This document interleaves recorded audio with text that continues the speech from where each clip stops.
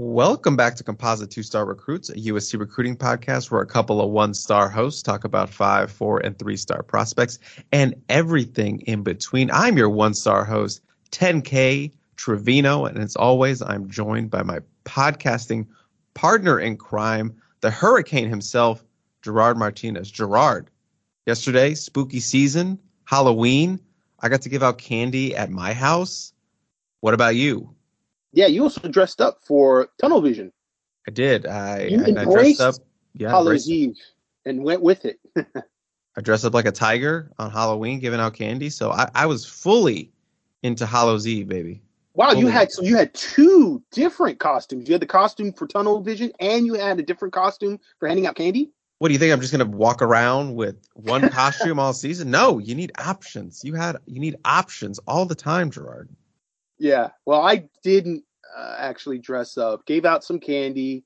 Got the kids were out there, doing their trick or treating, and so yeah, it was felt like a long stretch into Halloween at my house. Just with you got 3 kids under the age of 10, so it's like Halloween's a big deal. So we get Halloween going in September, and then it rolls on through to October. But then we're in this weird limbo stage, and I was talking with a friend about this, and it was like, do you put out your Christmas right after Halloween to try to get more of the Christmas season and the Christmas spirit going, or do you leave that little bit of time that you're actually in Thanksgiving mode and fall mode, and you have some of maybe your Thanksgiving ornaments? I usually throw Thanksgiving ornaments and Halloween ornaments all together. Like, I kind of give it sort of an overall fall happy harvest sort of look at my house for the kids, but I'm a little bit in the limbo stage where it's like, maybe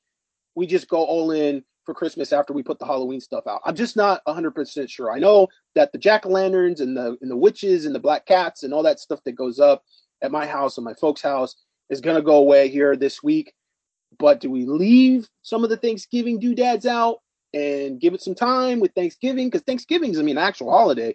Halloween's not really a holiday for most people. Or we just go straight into Christmas? Because I know the stores, they already got the Christmas trees out and all the Christmas paraphernalia. They had that out like 2 or 3 weeks ago. Yeah, I'm more leaning towards you let it breathe a little bit. You don't got to go jump right into Christmas, because Christmas season is very exhausting for us in terms of everyone in general, just shopping for presents, going to malls, online shop. It's very hectic. And then on top for us, it's like also early signing period.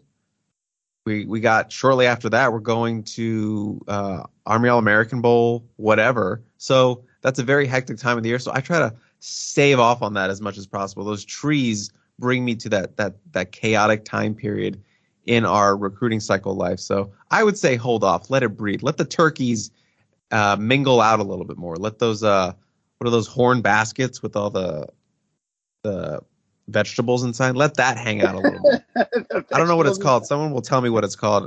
I'm assuming it's cornucopia, I think, right? I don't know. You're smarter than me. I don't know what cornucopia with the little pumpkins. And the little horn thingy. And all the fall vegetables. Yeah. Well, and we also have college football playoffs, with Trojan fans are now actually paying attention to where are they going to end up in the playoff hunt, which to me in year one of Lincoln Riley is sort of an insane concept to even think that we're talking about USC possibly making a playoff run. It's just hard to fathom that, we could go from a 4-win, who cares about USC football season, to this. I don't know if I'm 100% on the bandwagon of USC being a college football playoff team. I think in some respects it probably would be better if they were on the outside looking in of that. They win all their games, but they kind of end up being that team that doesn't make it, and maybe they have a little bit of a chip on their shoulder going into next season. But then you also have the portal. The portal is opening back up here in the beginning of December, and you're already having some players jump in.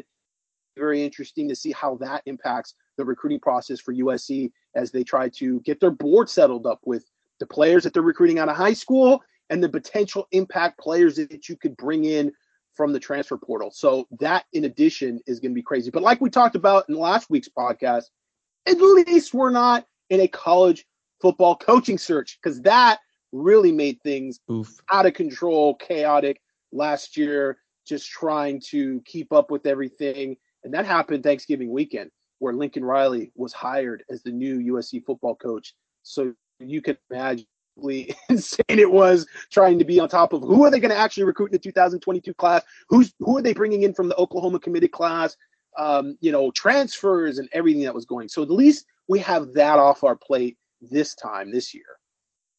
And just a producer's note, you are right, Gerard. It is called a cornucopia. And so I guess in the large scheme of things, keep that cornucopia out, baby. Let's hold off until a very busy December. Let that baby breathe a little bit before we get into that. And let's just jump into the show. Before we do that, we're going to talk about. Before we get into that, we're just got to talk about a new commitment that came in from last week. We got a big game out in the desert, a big high school game that is very pertinent to USC fans, Pinnacle versus Highland. We're going to talk about that. A little update on some potential official visitors, or what were going to be official visitors this weekend. Little update to the coaching carousel. We got big game of a week 9 college football scores, a big hefty USC versus Arizona recruiting angle. Got some Friday night games, got some big week 10 college football, and we got a bunch of good listener questions. So, not a ton to talk about, but somehow we'll stretch it into a 4-hour show, Gerard. But before we jump into all of that, just a quick shout out to the official sponsor of the Composite 2-Star Recruits, Meredith Schlosser, one of the top real estate agents in the nation, 1.5% of all agents in the country.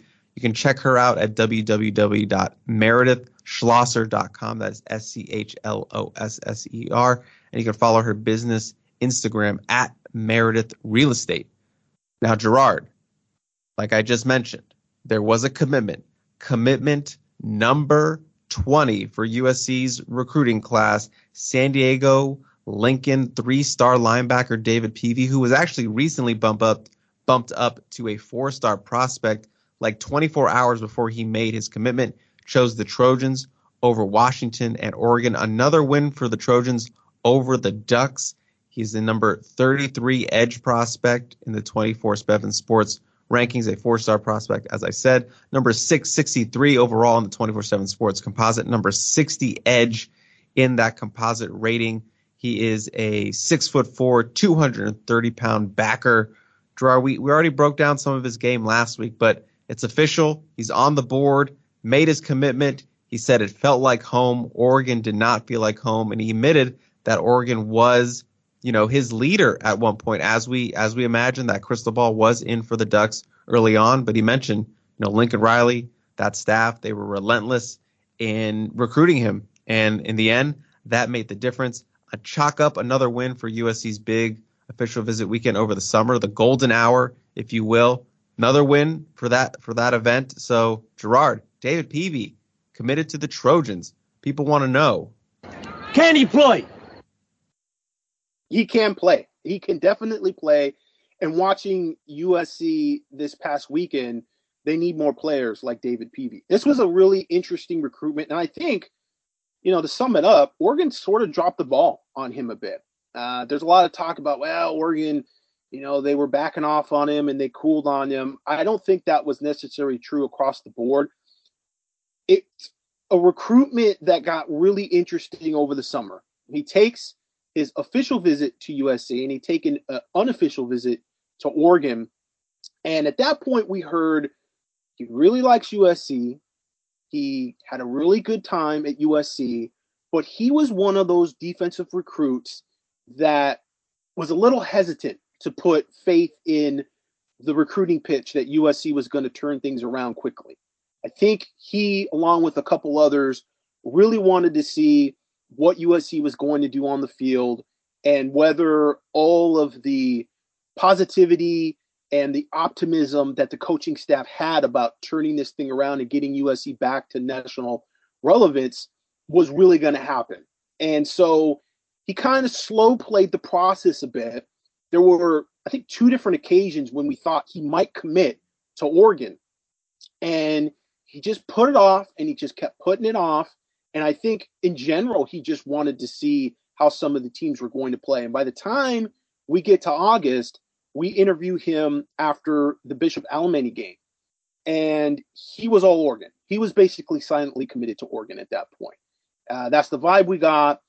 But subsequently, Oregon then has that opening day loss at Georgia, where they get completely annihilated by Georgia.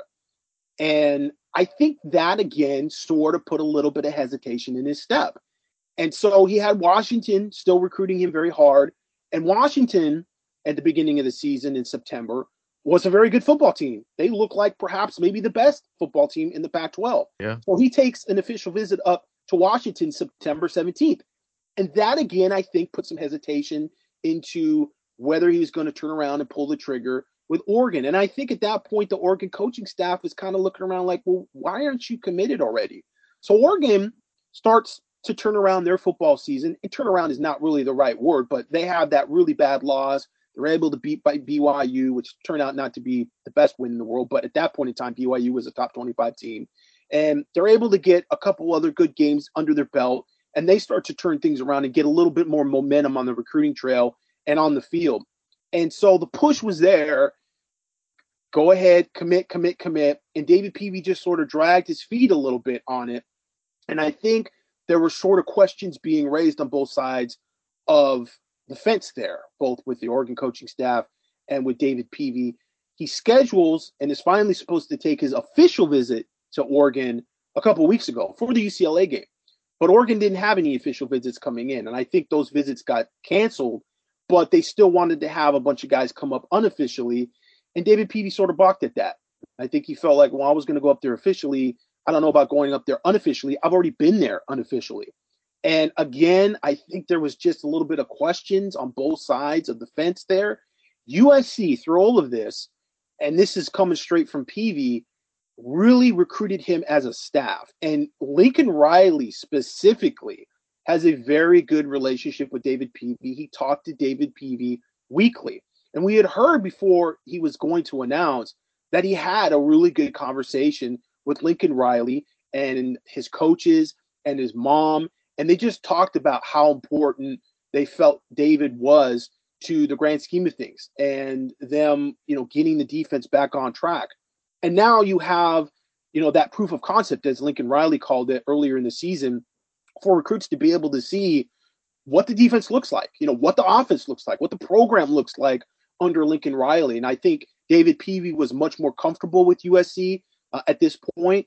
And again, the relationships that he had with the coaching staff as a whole, Roy Manning did a fantastic job. Roy Manning really got his foot in the door with David Peavy back when he was recruiting Jaleel Florence and Jaleel Tucker, both Lincoln alums. And he came in sort of last minute because, like we're talking about, I think the week after Thanksgiving or first week of December, basically, is when those coaches from the Oklahoma coaching staff came over and started recruiting for USC. That's when you had that interesting text about Damani Jackson being recruited by Roy Manning, and Roy Manning, everybody thought was still on the Oklahoma coaching staff. Well, Roy Manning was hitting the road, and he had been previously recruiting Jaleel Florence and Jaleel Tucker because he was the cornerbacks coach at OU. So he had a really good in-home visit with them, and Jaleel Florence specifically almost commit to USC. He really liked Roy Manning, had a really good relationship with him, but Roy Manning wasn't going to be the cornerbacks coach at USC. Dante Williams was, and Dante Williams really didn't recruit Jaleel Florence or Jaleel Tucker when he was the interim coach, or even when he was a cornerback coach when Clay Helton was the head coach at USC. So he didn't have that relationship with them. And I think if Roy Manning was actually the cornerbacks coach, Jaleel Florence probably would have committed to USC. But at least at that point, Roy Manning was there at Lincoln, had a presence, had the communication going, and David Peavy saw that, and he saw the relationship that Jaleel Florence had with him and liked him. And now Roy Manning is recruiting his position. He's recruiting an edge outside linebacker, and I think that was also a big deal. So this is one of those things where USC was just relentless. They stayed after it. You got to get a lot of credit for Lincoln Riley, for a head coach to be personally involved with one of these top guys. I mean, this is one of those things that we've seen over the years where certain head coaches really can move the needle on the recruiting process. And that's something that's going to be very interesting as we get into in-home visits.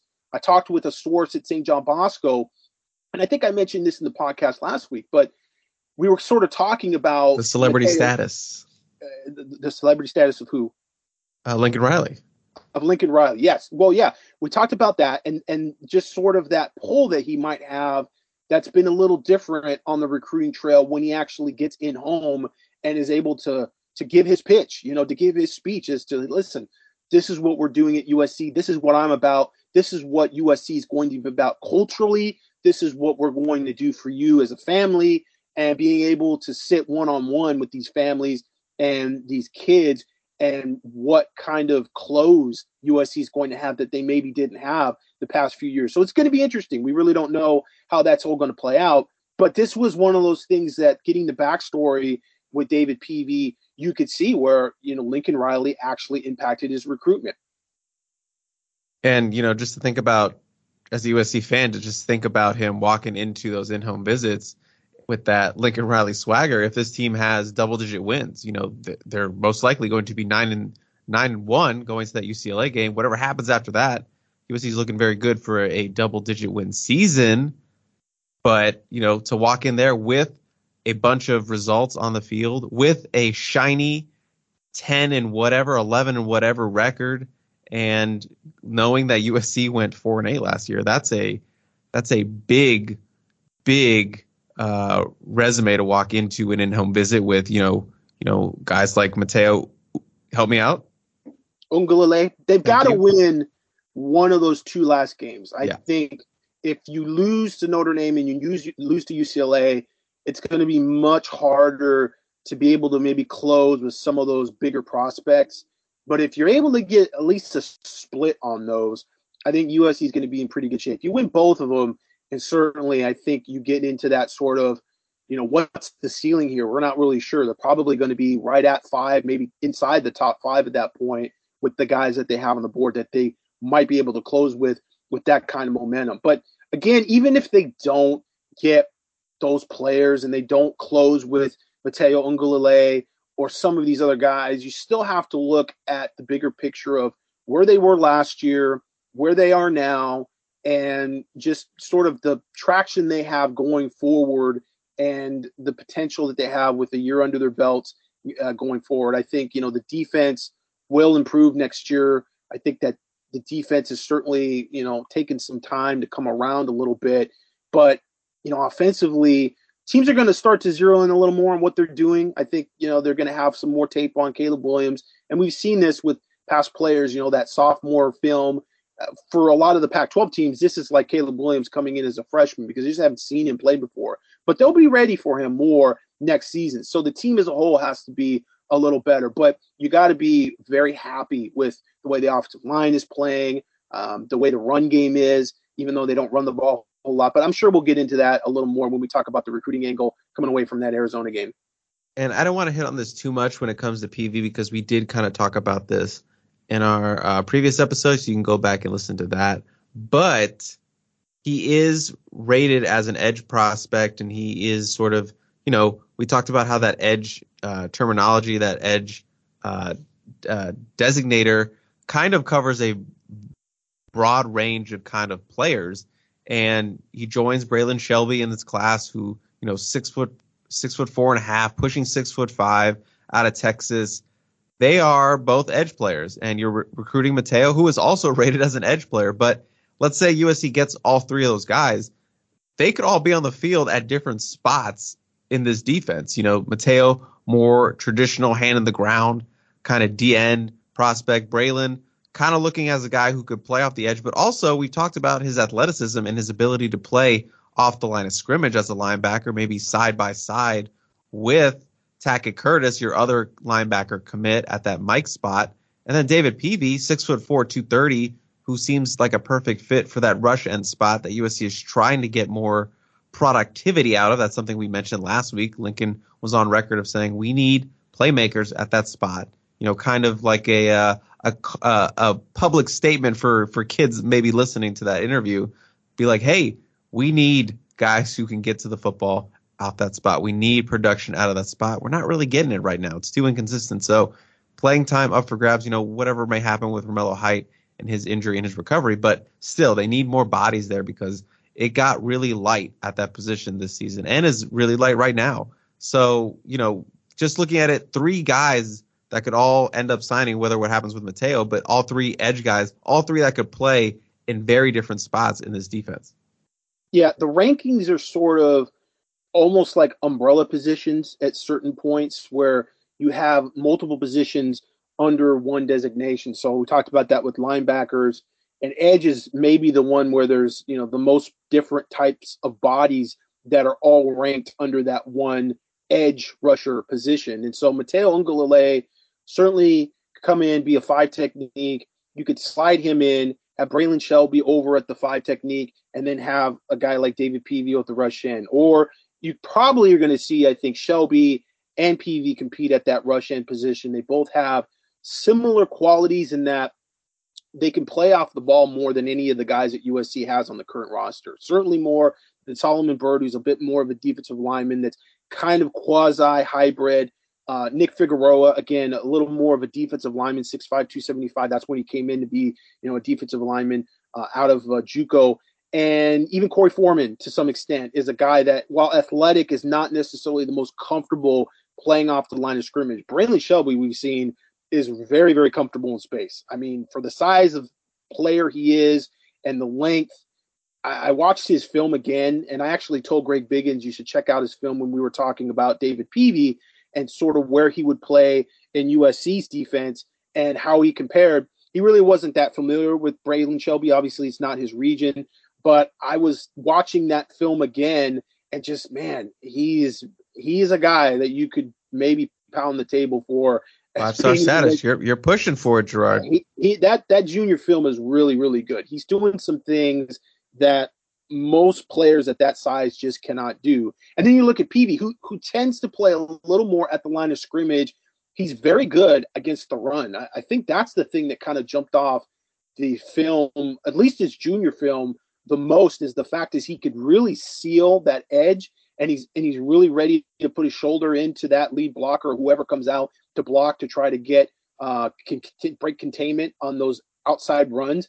And he's just not having any of it. And that's really good to see, that physicality at the point of contact. And so he's interesting. He's an interesting player. He's about 235 himself, 6'4", but he played safety as a freshman, and he kind of grew out of playing defensive back. So he does have a little bit of that pedigree in the secondary. So you think that he does have that athleticism where he can play off the line of scrimmage and look pretty fluid. So both those guys, you're going to be able to move them around probably a little more. And we've seen USC use more zero blitzes where they've brought those defensive ends off the line of scrimmage and they played down the field. I mean, in one case, you had a really big play because you had Nick Figueroa trying to cover a guy that got way too far downfield. There's no way that's the way the defense is drawn up. The safety probably blew the over-the-top coverage or whatever, but you've seen USC get a little more fancy with some of their drops of their defensive ends. But these two guys that they have committed right now are both just much better players from that standpoint. You can expect more from them athletically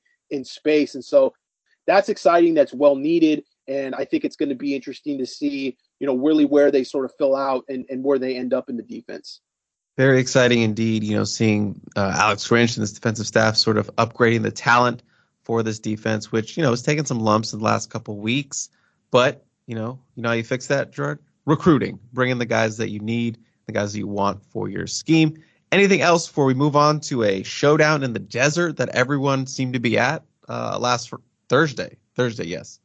Yeah, it was Thursday. So we transitioned into talking about the defensive line and sort of that front seven and what USC needs into really talking about the 2 top players on the offensive line in the Western region. Yeah, that would be Pinnacle versus Highland, which if you were, a USC fan and you wanted to go see a game between the highest concentration of like USC targets and prospects for 2023, I don't know, Gerard. I think pound for pound it would be this game because you have offensive tackle commit Elijah Page out there at Pinnacle. You have his 5-star teammate Deuce Robinson, who USC is the projected leader for what felt like since the summer. And then you have USC's other major offensive tackle target, Caleb Lomu, out at Highland. So you have two potential future offensive lineman teammates together in Lomu and Page, and then Deuce Robinson, perhaps one of the biggest recruited 5-stars on the board left for USC. So pound for pound, Gerard, this might have been like the at least of the 2023 cycle. Pound for pound might have been the game you might have wanted to see. Certainly of the week. I mean, when you get Bosco and Mater Dei together, it's probably a little heavier on the target list of guys that USC is recruiting. But last week, yeah, that was the game to be at. We had Trevor Booth there, Blair Angulo, both covering the game. So we'll have some highlights from the players, some ISO film from the players, as well as some updates coming from them at a recruiting angle. But watching the game myself, I was able to watch it on stream. Caleb Lomu played really well, very, very well. They used him on some unbalanced sets. He constantly was getting off tackle, blowing guys off the ball, and able to make some great seams for the run game. And that's really how Highland kind of dominated Pinnacle. They kind of bullied them. They really played well on the offensive line, and they got some big runs, and they were able to just really sort of sit on the ball and run the football behind Caleb Lomu quite a bit.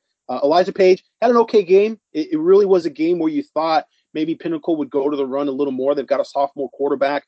But he did play well, especially early in the game. You saw him getting downfield and moving guys off the line.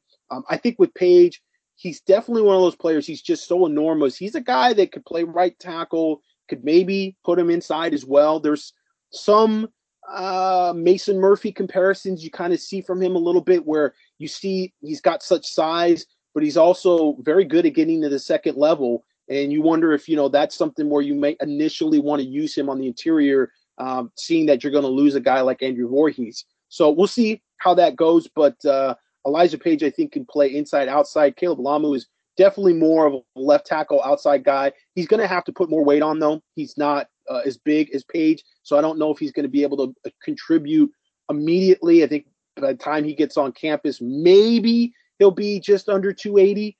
So we'll see how that shakes out in terms of his freshman contributions, what he can do rotationally. I wouldn't expect either player to go out there and start as true freshmen at the beginning of the season. I don't think any offensive line in the country, you really want two offensive tackles starting at the beginning of the season. But it's one of those things that as the year goes on, can you get more contributions from them, and they're going to be able to contribute. And so I think Lamu definitely played really well in the game. It's interesting to see USC, they're doing well in Arizona. And that's something that we have not seen for many years. We've seen Texas come in, Ohio State come in, Notre Dame come in, a bunch of schools outside of even the Pac-12 conference out recruiting USC in Arizona. And so this is the first year where USC really has a decent amount of presence in Arizona. And I think, there was a question on the peristyle about Josh Henson and his recruiting and how strong of a recruiter he is. And I understand people are looking out of state at the big names, but truthfully, if you look traditionally at USC and what they did under Pete Carroll and those national championship level teams, USC really won with regional talent. They didn't go out of state to Florida and to the South to get a bunch of offensive linemen. It's not the same as defensive linemen. You can get very quality offensive linemen on the West Coast. It may take them a little longer in the system to be able to contribute because they're not coming out of the box at 315 pounds.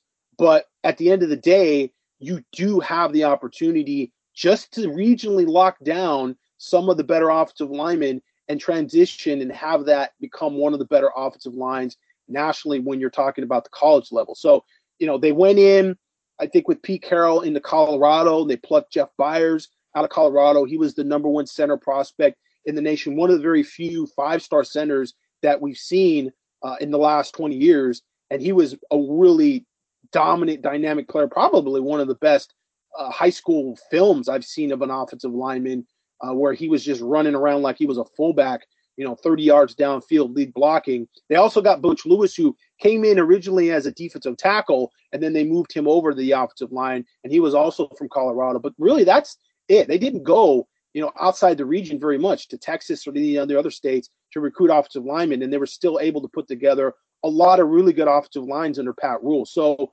Can I ask you a question on this? Yeah, go ahead. And we were actually talking about this off air, and I was like, hold on, Gerard. This sounds like something that people would love to hear you talk about. So let's put a pin in it until about 30 minutes into this show. But just, you're talking about the Pete Carroll era and that time of recruiting, but just maybe not devil's advocate, but just me asking a question. Was the offensive line talent in Southern California, West Coast, better than it is now? Were there just more dudes? No, I think that you're talking about finding, 15 to maybe, if you've got a heavy group of offensive linemen, 18 offensive linemen on your roster in a 4-year cycle, right? So everybody gets caught up, how many guys can you recruit per cycle and how many top players are available per cycle.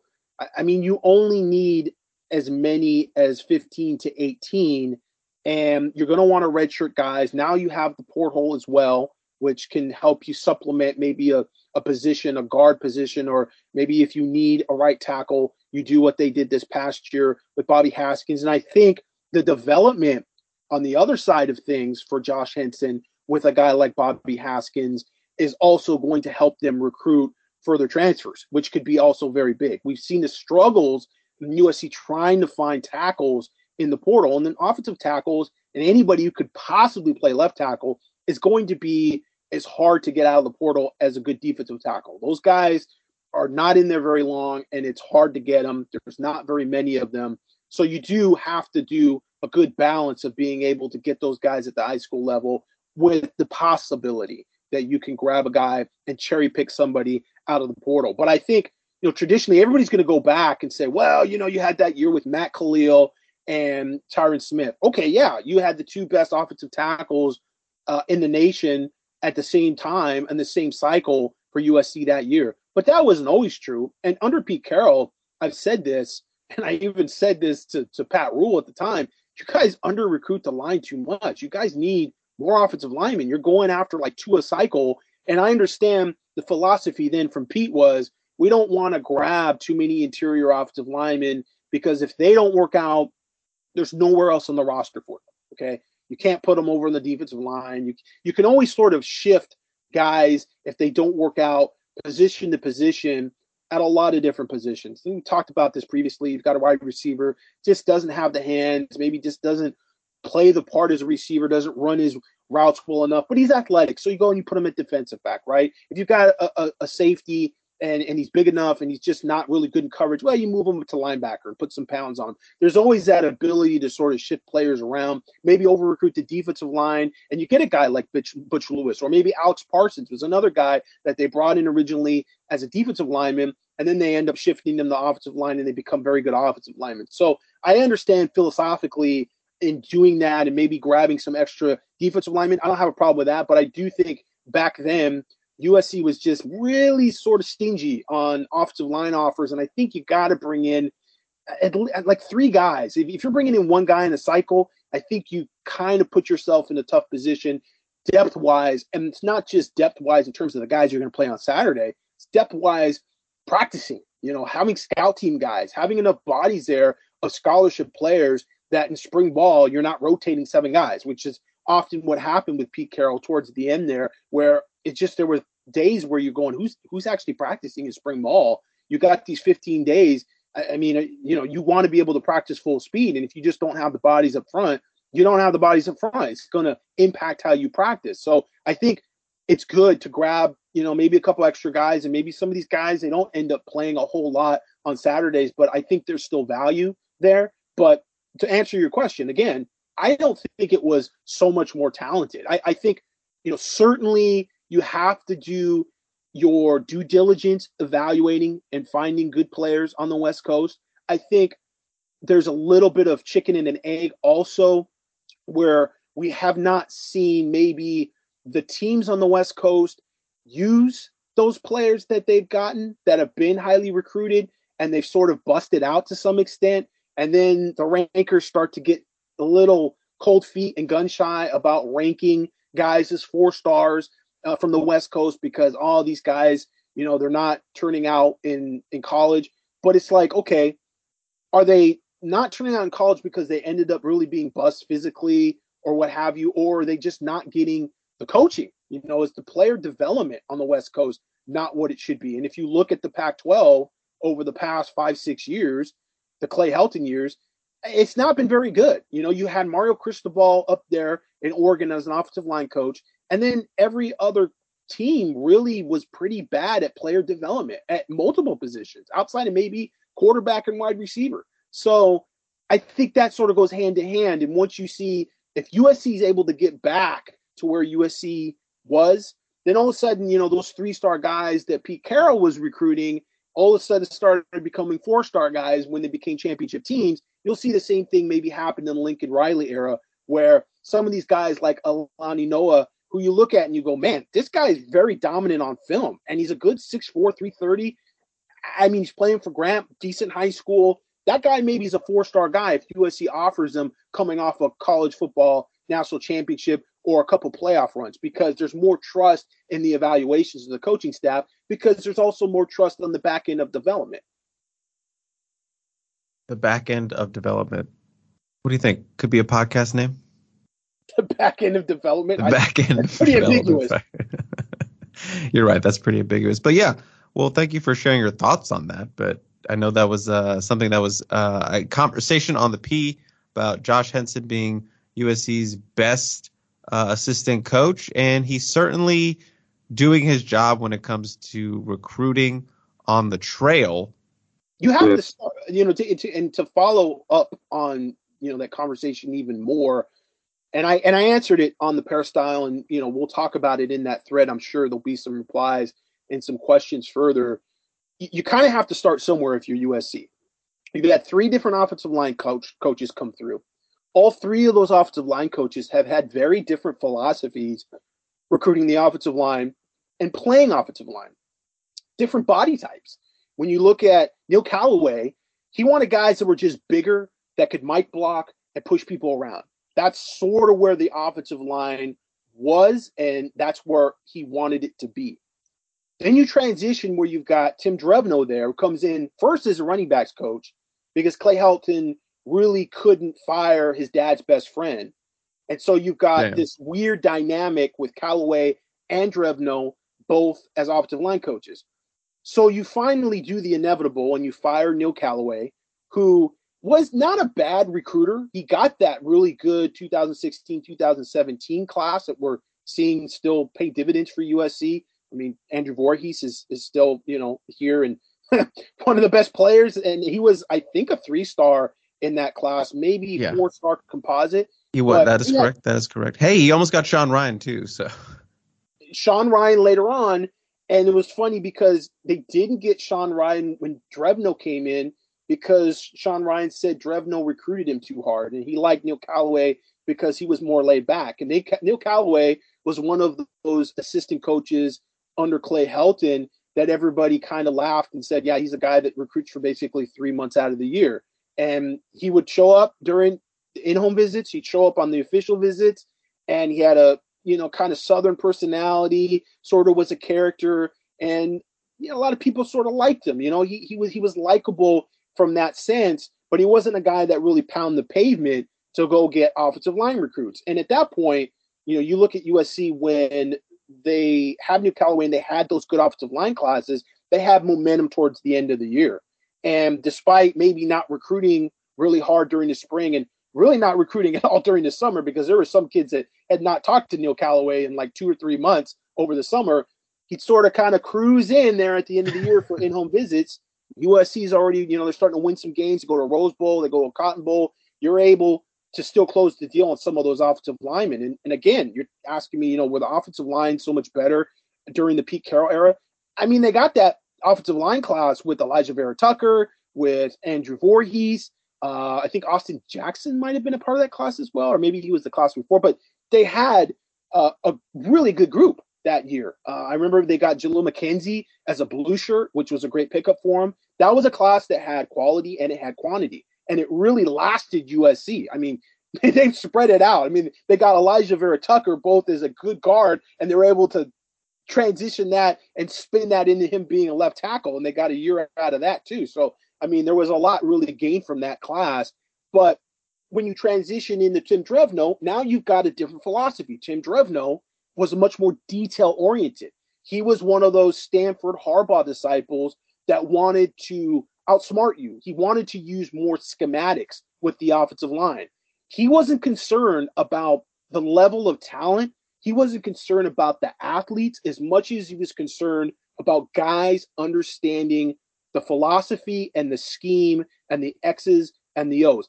It's interesting that he's at UCLA because he reminds me a little of Chip Kelly in that he really puts everything on the coaching and on the scheme and on the design. He's not a guy that's out there reaching to try to just get the best athletes. He feels confident in what he's going to coach up. So he's not really all that concerned about recruiting the top guys. So you had this point where USC was kind of lackadaisical in terms of competing against top players, and they really didn't have a real presence in a lot of those conversations. But again, a guy that wants to run the ball, and you're talking about tight fits. You're talking about 2-3 tight end sets. That's where he comes from as an offensive line coach. Well, then you bring in Graham Harrell as an offensive coordinator, and we said this at the time. That's not really a good combination. Tim Drevno was never, ever coached in a spread offense. And Clay Helton, the other assistant coaches scoffed, oh, it's no big deal. Tim Drevno, sure, no problem. He can do it. And Tim Drevno obviously is going to say, hey, yeah, I can do it. I'm a good offensive line coach. He's not going to say, yeah, I really don't fit this scheme. But it became very, very obvious very early on that they were not in sync. You know, the offensive line and how they were coached and what Graham Harrell wanted to do, just opposite ends of the spectrum. So then Tim Drevno gets fired, and you bring in Clay McGuire, who actually was a spread offensive line coach. And you could see that in his coaching approach, being, again, totally different than Tim Drevno, wider splits and just doing things differently and understanding, I think, the bigger picture of the RPO and the spread pass offense and how you want to approach it. He was more successful in doing that. They ran the ball much better with Clay McGuire. And Clay McGuire was actually a pretty decent recruiter. He had some really good connections in Texas. Remember, Devon Campbell really liked Clay McGuire, and they had a shot at him before Clay Helton gets fired. I mean, Devon Campbell actually took an unofficial visit to USC even after Clay Helton got fired. So that's a little bit of a nod to Clay McGuire. And Nito Emiazulu was another guy that really liked Clay McGuire. Might have actually signed him if Clay McGuire sticks around. Not really sure because Texas swooped in with the whole $50,000 Pancake Club thing, and that obviously played a big part. But Clay McGuire was doing, pretty good on the recruiting trail. But again, 3 different offensive line coaches, 3 completely different philosophies and like who you want to recruit and who you're looking at. So there was no cohesiveness over the past, 3 to 4 years in offensive linemen. There's no pipeline into these are the type of guys we want, and these are the type of guys we're going to go after. So Josh Henson not only never recruiting the West Coast and never really being a territorial recruiter that has a bunch of connections regionally, also having to kind of recruit flat-footed at the beginning of the year because he's trying to go into places where the former system was completely all pass, never run blocked. I told you before, offensive linemen don't like that. They want to get off the line of scrimmage. They want to pancake somebody. They don't want to just sit back in their pass pro for 50 snaps a game. He's really having to sort of hit the ground running, and I think he's done a fantastic job to this point. I mean, if they're able to get Caleb Lamu, they've got the best offensive line class regionally for sure. And at some point you have that, and you have that traction, and you are establishing that base, then maybe you're able to have a little more success cherry picking going across the country. I think that right now there's really not a whole lot more you can expect from Josh Henson. It's certainly, if they keep the class together as they have it, very, very good class. If they're able to get Caleb Lamu on top of it, yeah, you have to say that he's done actually a fantastic job. My one question after listening to that very long and detailed diatribe is, how would Neil Callaway have done recruiting in the NIL era? That would have not been fun for anybody. I don't know. Like I said, Neil Callaway had his angle. He was what he was, and he didn't change it.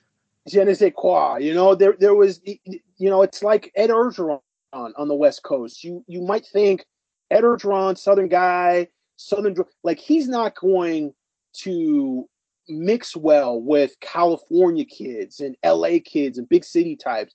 But LA is different. They embrace differences. A lot of people out here are really, it's endearing, to have somebody that has that real sort of Southern way about them. And it's intriguing. And so I think, that was something that helped Neil Callaway quite a bit. And there was a lot of supplemental help, from some of the support staff. I know with Elijah Vera Tucker, Gavin Morris has to get some credit for that.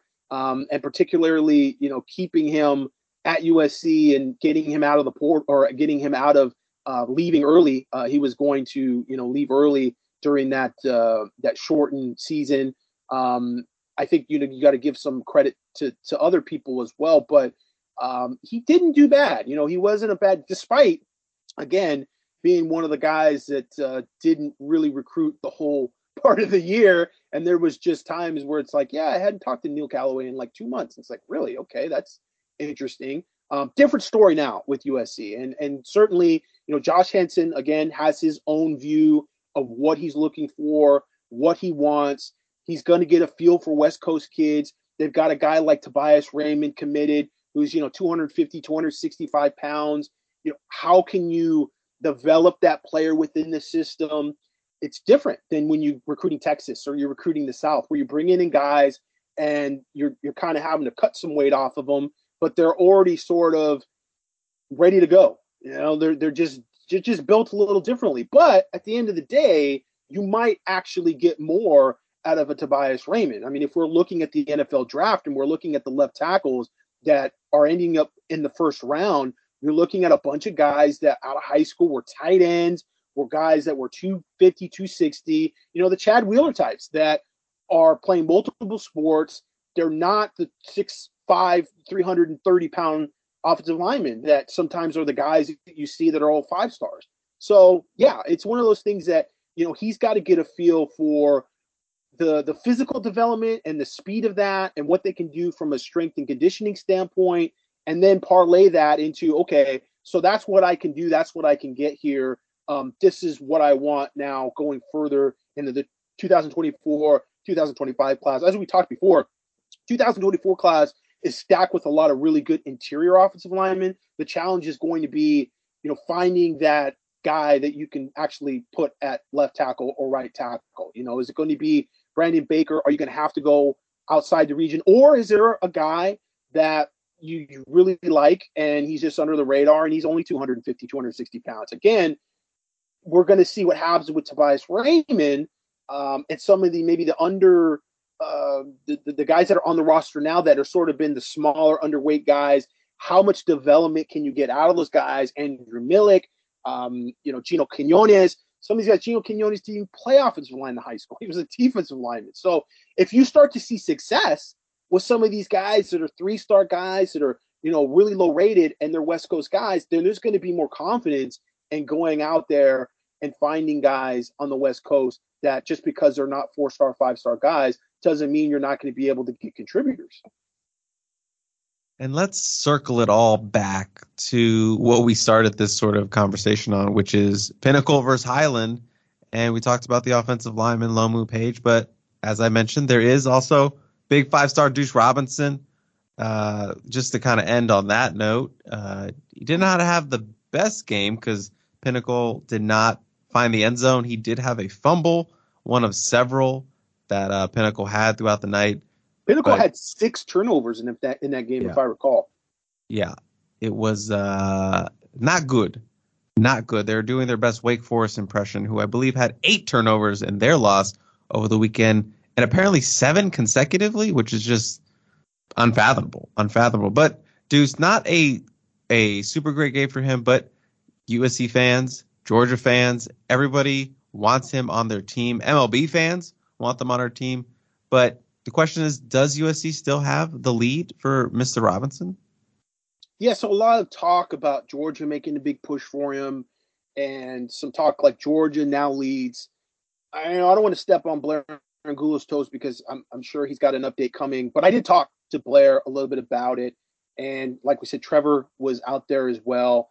Still seems like USC is in a pretty good position for him. Lead again. I don't want to speak for Blair, and I think he's more plugged in to that recruitment. I think Georgia has definitely made up ground, and certainly when you look at the way they're playing and the way they're utilizing the tight end, there's a lot of feel like, okay, you would understand if he picked Georgia, defending national championship. They're using the tight end quite a bit and targeting the tight end quite a bit. USC uses the tight end position, but they just haven't targeted the tight ends very much in the passing game.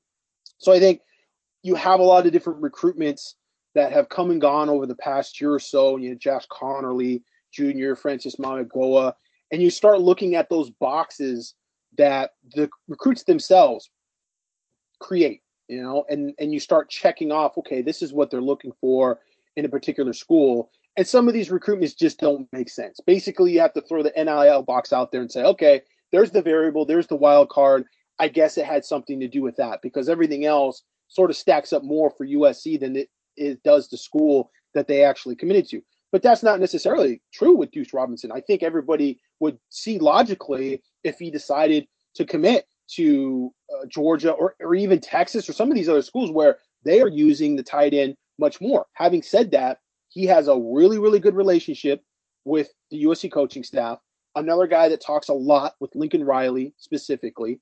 I think that USC's angle is recruiting him for what they don't have at the tight end position. They are recruiting him for the absence of having a good receiving tight end and really having a good big body at wide receiver. We're seeing Kyle Ford show up a little bit now, and we'll talk a little bit about that and when we talk about the Arizona State game. But really, they don't have that Drake London, that David Osbury, that Patrick Turner, Mike Williams type of player at the wide receiver position. So I think USC is trying to recruit for the absence of what they have, while these other schools are recruiting for the blueprint that they already have in place and the players that they're getting the ball to. So it's going to be interesting to see how it goes. I have not heard anything from anybody that I trust that says, oh my gosh, Georgia's in the lead, he's going to Georgia. There's certainly not a lot of panic from this side of the country in terms of how USC stands in this recruitment. But again, I'm sure Blair will have an update that goes a little further into it. But USC is doing very well with Deuce Robinson, and I think he's very comfortable, again, with the staff. And you've got Elijah Page going to USC. He's comfortable with a lot of the recruits as well. Malachi Nelson, Makai Lemon, Zachariah Branch, who's been a really good recruiter for USC, is constantly talking to Deuce Robinson. So from that standpoint, I think Deuce Robinson is still very much a USC target that, if they don't lead for him, they're right there with every other school that's recruiting him. Well, there you have it. There you have it. The Hurricane speaks. Now let's move on to another sort of small recruiting update, and that is official visitors. This is a big sort of weekend in terms of activities, it being homecoming for USC versus California. Cal, obviously not very good, 3-4, can't really score. Defense is okay, but should be a game where USC kind of puts up some big plays, maybe gets that defense some confidence back against a very stagnant offense. But, this would be a weekend to maybe host some people, especially with the homecoming festivities. Everything that's going on should be a good crowd. But as of right now, it does not appear that USC will bring anyone on officially, which is interesting because it seemed like USC 3-star defensive line commit Sam Green out of Baltimore was going to make a return trip out to Southern California, was going to bring some friends, some friends out there from that St. Francis National Powerhouse, some intriguing names with him, but as of right now, it does not seem like he will be here officially, but possibly unofficially, Gerard? No, actually, it sounds like that group is probably going to come in later, maybe Notre Dame week. I think right now the coaching staff really wants to focus. I don't think they felt good enough coming away from the Arizona game that they want to have a bunch of recruits in that they kind of have to entertain.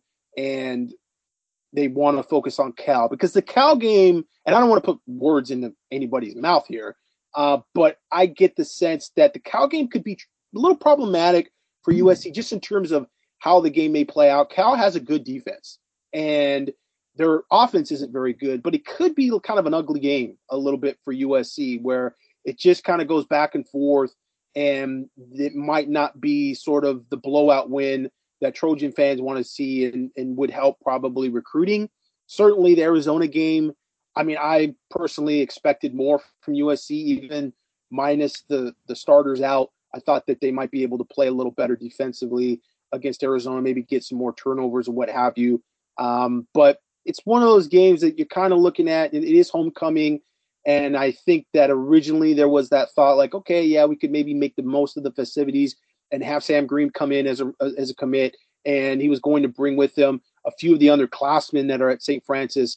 I did talk to Idris Farouk and Blake Woodby, the 2025 cornerback, and they said that they both plan on unofficially visiting USC still this season, but probably not this weekend. So I would think that it's going to happen maybe for Colorado, or perhaps it happens for the Notre Dame game. But it doesn't look like it's going to be a big recruiting weekend for USC, at least for guys out of state. We'll see as the week gets goes on who they're able to bring in locally. I would think because St. John Bosco and Mater Dei both have bye weeks this week, you're going to try to get those guys on campus. Maybe it's the first week they're able to get a bunch of Mater Dei and St. John Bosco guys on campus at the same time. It seems like there's always like every other weekend. It's either Mater Dei guys that are on campus, or it's the St. John Bosco guys that are on campus, and try to fight off Ohio State or whoever this weekend to get those kids. It seems like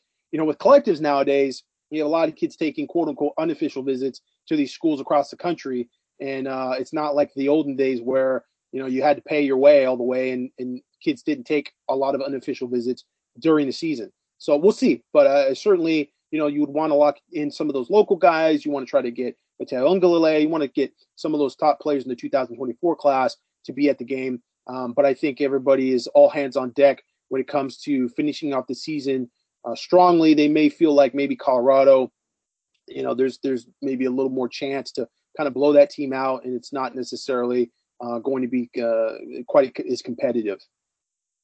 Moving on to our last talking point before we jump into our well-deserved break, Gerard, that would be sort of this topic we introduced last show, the college football coaching carousel, and we would have more as the hirings come get closer to that time, the early signing period. But another big domino fell, which is the Auburn job opening up.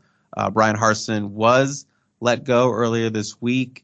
And that was something I believe I mentioned that, we fully expect that job to become open. So a big SEC job is up for grabs, along with Wisconsin, Colorado, Arizona State, Nebraska, and Georgia Tech, the top Power 5 jobs that are up for grabs.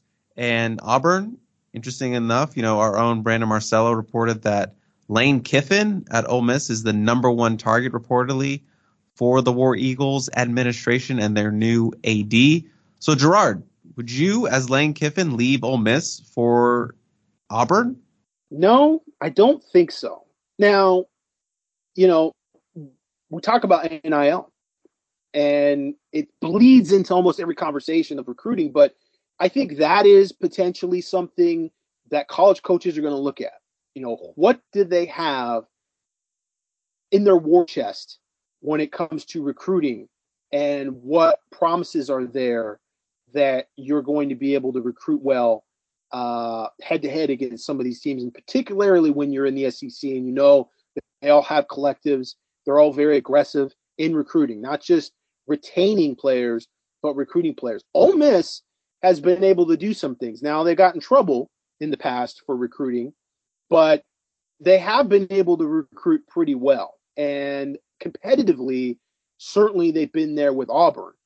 And Auburn, you're always sort of in the shadow of Alabama. So I don't know if that's really an upward move for Lane Kiffin. Yeah, it feels sort of lateral-ish. I know. Does. I think Auburn obviously has a better I would say maybe pedigree, but he's done really well at Ole Miss, and it just doesn't make sense to just go make that lateral move kind of deal.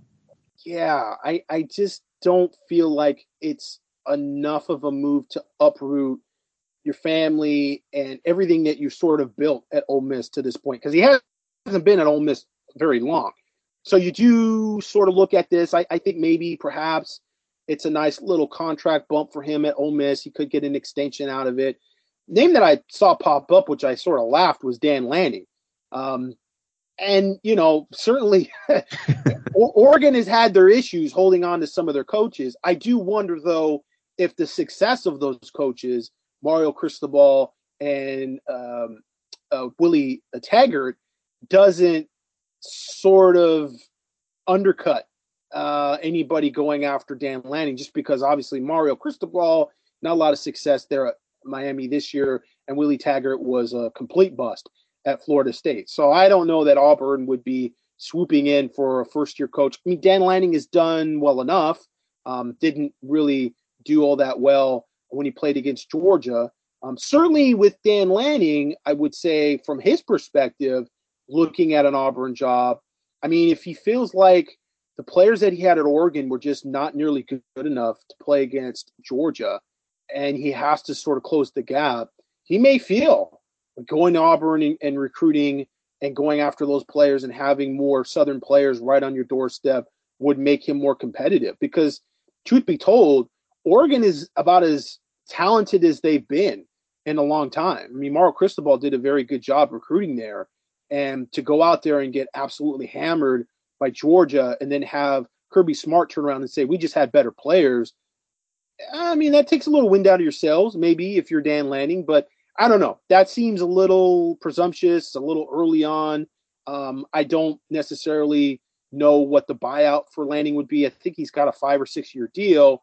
I don't know if it's enough, really, if Auburn felt like that was his guy. Because Auburn did play around a little bit with the Mario Cristobal talk, a couple years ago. And that all, didn't end up being anything. I think Cristobal actually did get an extension out of all that talk, but it didn't end up going anywhere. And then he turned around and went to Miami. So it is interesting. There is a little bit of that, that indirectly perhaps could impact USC, obviously assistant coaches and things, the new coach that'll slide in there. But it is, another big job that's out there. So, you got Nebraska, you've got Auburn, and those are sort of the two, they're not blue blood programs, obviously. Well, you could argue that Nebraska. Oh, Nebraska. Yeah, Nebraska. I would say that you could say Nebraska's blue blood, even though they haven't had a lot of success the past few decades. But those are the two biggest name, that could go after some of the bigger fish. We're always looking at the NFL coaches and who's going to make that transition, and is it worth their while? I think a lot of guys that are in the NFL right now are not looking back because of NIL, because of how crazy recruiting is right now, and the transfer portal, and the fact that you don't have much time off. You are coaching and recruiting all year long. I mean, it's just gotten to that point, and that's where support staff becomes so important, just to kind of give some of the assistants some breaks, during the season, and at those points where there's not an actual contact period. You're just grinding so much. So I don't know if a lot of those guys in the NFL are really looking to make that move downward. And with that, let's get into our well-deserved break for the first half of the show. When we come back, we'll do some around college football scores. We'll get into Gerard's heavily anticipated USC Arizona recruiting angle, some Friday night games coming up, the Week 10 schedule, college football, and a whole bunch of listener questions. How's that sound, Gerard? That sounds dandy. Dandy indeed. We'll be right back after this break.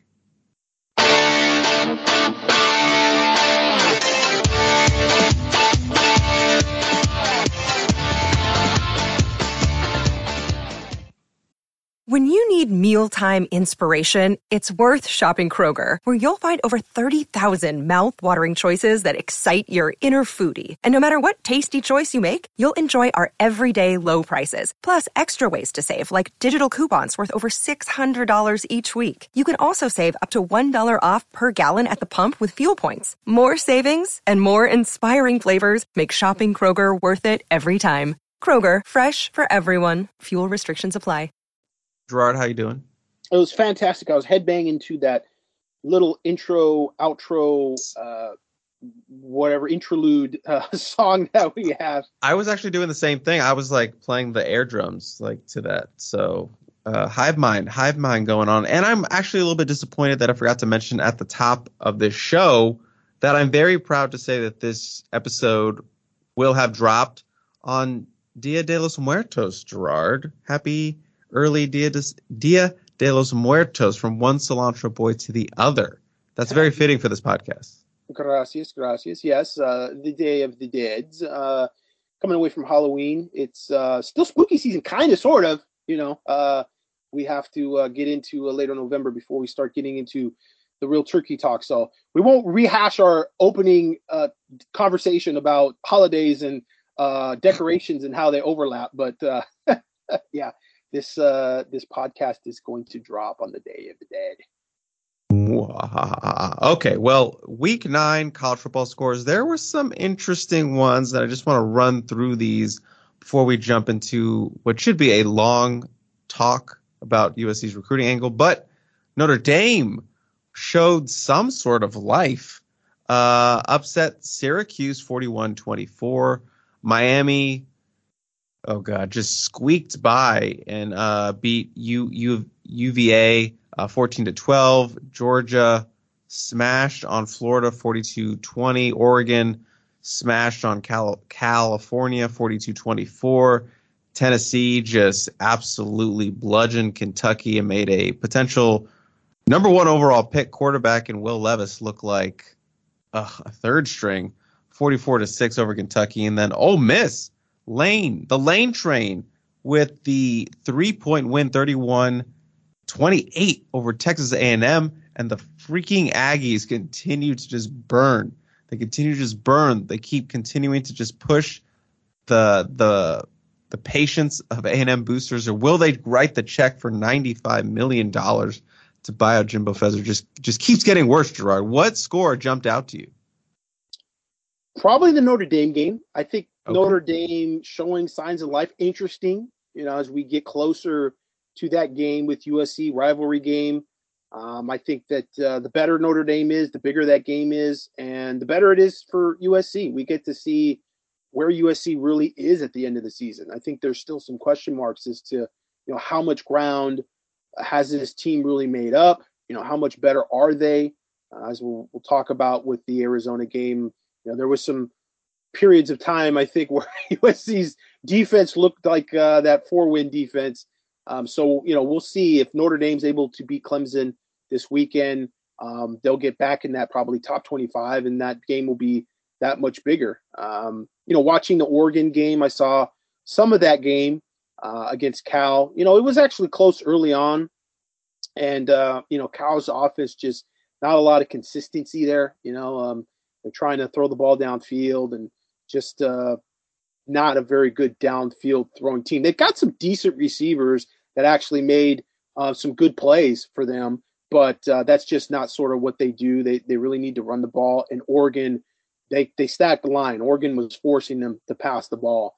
And so Oregon just had a lot better athletes. And at the end of the day, I think Bo Nix running the ball really sort of opened things up for them. So we're going to have to see how USC approaches that game with Cal. If Caleb Williams is going to be a willing runner, just kind of get upfield and take those yards when you can get them, move the chains, set yourself up for some good third downs. Don't put yourself in too many third and longs, because Cal has got a decent defense. And it's going to be interesting to see how they do on the front end if USC really wants to run the ball, because USC has been a good running team, and they've certainly been a good running team when they need to run the ball. And that was something that we talked about at the beginning of the season. So that was an interesting game to watch. It's kind of the third or fourth time I've seen Oregon and where they are now compared to where they were at the beginning of the season. And again, it's really all Bo Nix. I mean, that's really the major difference. Him just not throwing as many interceptions as he was in the beginning of the season. Oregon also had Seven McGee enter the transfer portal, or at least that's the talk that he's going to jump in the portal. He was almost going to do that at the beginning of the season. So he's a guy that transferred in and out of high schools and everything and ended up at Oregon. And actually, the talk was he wasn't even going to be academically eligible for Oregon. So that's interesting. It's a guy that was considered a big get for them and going to be a weapon. But they are able to get a couple transfers at the running back position that just played more and been pretty good for them. So he hasn't played a whole lot this season. And, I guess he feels like he could go elsewhere and get that playing time. But those are the games that kind of stood out, certainly with A&M. Their demise, I don't even know if I would call it demise. I mean, they're just basically the same team they were last year. I mean, they weren't great last year. They beat Alabama, and they definitely created a lot of momentum out of that. I don't know if I've told this story before, but people are listening. People turn up the volume. I was talking to a player parent of the 2024 class, and they went down to A&M for the football camp. And they, had to camp and everything and got their scholarship offer. And they went up to the coaches' offices to talk to the coaches. And they went into Jimbo Fisher's office to wait for Jimbo Fisher. And so they were there. There was, I don't know, like 3 or 4 different recruits there that had just been offered scholarships. And Jimbo Fisher walks in. And the first thing he says to everybody is, if you're not here to beat Alabama, get the F out of my office. That's the first thing, according to this parent, that he said. That was the first thing out of his mouth. And everybody was like, wow, okay. And but that was it, and that kind of shows you the emphasis that Jimbo Fisher put on beating Alabama. But shouldn't that be what he says, though? Yeah, I mean, it's there's bravado there. There's, something to say for that. But then when you don't beat Alabama, and that's like, sort of like the season for you, what else are you doing? You're not beating Ole Miss, and you didn't beat, Appalachian State. So, yeah, it's interesting to see, are they able to keep these guys happy with the whole NIL system? How much retention can there be when guys aren't playing well and they're not developing and you're not winning? Is the money still enough to keep guys there? Because that's going to be different. That's going to be an interesting part of NIL. As Mario Cristobal and Jimbo Fisher and these coaches that are just maybe not really good coaches and they're not going to win those big games, are still able to accumulate enough talent and keep it there through payment that they end up being, teams that can win 9 or 10 games just because they've totally out-talented everybody. That's just a question that you have. You eventually get a good enough quarterback and you get enough good defensive linemen, and it's just a matter of, you're going to lose, 2 or 3 games a season because of coaching, but you're going to win the rest of them because you just have so much talent. And so that's something that we're just watching. It's sort of evolving before us with the NIL era. So that's kind of an interesting thing when you look at where A&M is right now and the potential of, if that's not going to keep those guys there on the roster, then the portal becomes kind of crazy, and everybody's going to jump in after all those 5 stars that they got committed in the 2022 class. Sort of speaking with Miami and Mario Cristobal, a huge win for the recruits don't really care about what happens on the field. They flipped the Oklahoma linebacker commit, Caleb Spencer, and he was at that game where Duke just absolutely embarrassed Miami. So big win for that crowd of, like, kids don't really care what happens on the field. Gerard, you have to feel vindicated with that one. I mean, they got Kamani McLean. Yeah, that's true. I forgot. Yeah, Kamani McLean, yeah. And there's people saying that they might actually get Desmond Ricks, who reclassified as the number 1 cornerback recruit in the 2024 class. He's a 5-star in the 2023 class as well. I mean, that's just, that's interesting. You're speechless, Gerard. I don't want to toss around gossip and allegations, but it's like, holy cow. I mean, really? You guys really look like dog water on the field. Mario Cristobal, we talked about last week, it's not like he's Nick Saban or somebody who's, had a bunch of championships under his belt. He was definitely a touch and go there at Oregon, and there was a lot of criticism about him as a game day coach, and just they were not they were not necessarily dominant in the Pac-12, and the Pac-12 was terrible. So you kind of wonder, again, you're going to get more talent at Miami. So is it just going to be one of those things where you have so much talent that you can actually beat all these teams that you're having trouble beating now, and you just lose to Clemson every year, or you just, you lose a couple games because of coaching? Even the most talented teams will drop games to teams that they have no business dropping games to. I mean, you can look at Texas A&M versus Appalachian State. You can look at Notre Dame versus Marshall. You're going to lose some of those games just because the talent is thinking, who are these guys? Like, we could roll our helmets out there and we could beat them easily. I mean, Pete Carroll had issues with Oregon State and certain teams where you could just see where the talent felt there was no threat there, and guys play flat, and all of a sudden, next thing you know, you're in a fourth quarter game, and it's like, these guys that we're playing are playing way above our head. They're hungry and they want it more. So, I don't know. I don't know how this is going to roll out, in the next few years. We talked about that last week. What's the grace period for Mario Cristobal at Miami? What's the honeymoon period? Yeah, there's a couple years, but I felt as though there's just like a certain amount of losses that all of a sudden you are going to lose guys. No matter what, whether it's the first year or second year or sixth year, you are going to lose certain guys because they just are turned off by what's happening on the field and the lack of player development that you're seeing with guys that are already on a roster. And certainly we've seen with USC some good player development in areas, and that's something that they can hang their hat on. But in the NIL era, in the collective era, when you can throw money at kids, maybe that overcomes things. I don't know. We're literally watching this and seeing how it plays out right now. Living in the golden age of NIL, or at least the Wild Wild West. So with that, this is not the golden age. I think this would be called. I was thinking of golden hour. I know. That's why I thought you were going to go where. Yeah. You were going to say the golden hour of NIL. Let's call it that. This is the era of the Big Bang where the gases and everything were just starting to become galaxies and what have you. Is just completely unsettled, and we just have to kind of see. From the regulation standpoint, I think is where we're all waiting to see how that goes. Because if the NCAA just throws their hands up and is basically like, well, we really can't do anything. We can't audit these private entities, these shell companies that collectives have created to pay kids. There's obviously not a lot of auditing that can go on when you've got collectives involved with high school kids, because the high schools themselves are not auditing anything. At the very most, all the colleges can do from a compliance standpoint is say, okay, before you got on campus, are there any deals that are still ongoing? Are you any contracts that we need to know about? And then it's a matter of, are the kids open? Are the collectives open? Are people open to being transparent in their books? And if they're not, then they're not. And the schools are going to say, well, hey, how are we supposed to know? Well, you're supposed to know because this is a group that's being run by your boosters. And then it's like, prove it.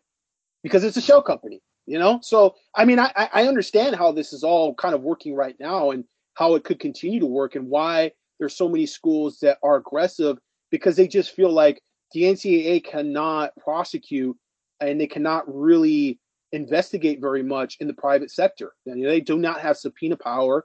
And so it's really, they have to go through the colleges to be able to do this. And the colleges can really just plead ignorance on that side of things. If the boosters are doing a good enough job kind of keeping their distance away from these companies that are, making these appearances and, okay, yeah, here's $50,000 to do some autographs, here's whatever. And whether that's,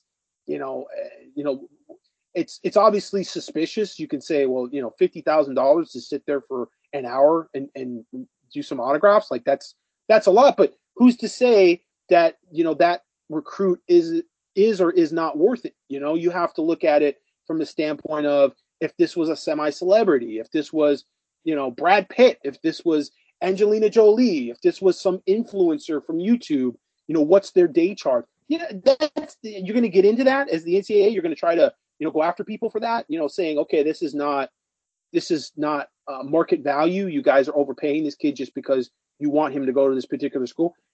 Again, the enforcement is what a lot of these schools feel like the NCAA has no teeth. And so they're just going all in on it. And that's why you're seeing certain schools, and the names keep coming up. I mean, there's just, there's a group of schools out there. And I think Michael Caspino, the lawyer, the NIL lawyer, quote unquote, kind of told on people a little bit with his tweets, which I haven't seen too many tweets from him since, about the ones that were really going after it hard with the NIL process and the collective process. And he mentioned, Miami, and he mentioned Tennessee and Oregon and Texas, and I think Louisville might have been in there too.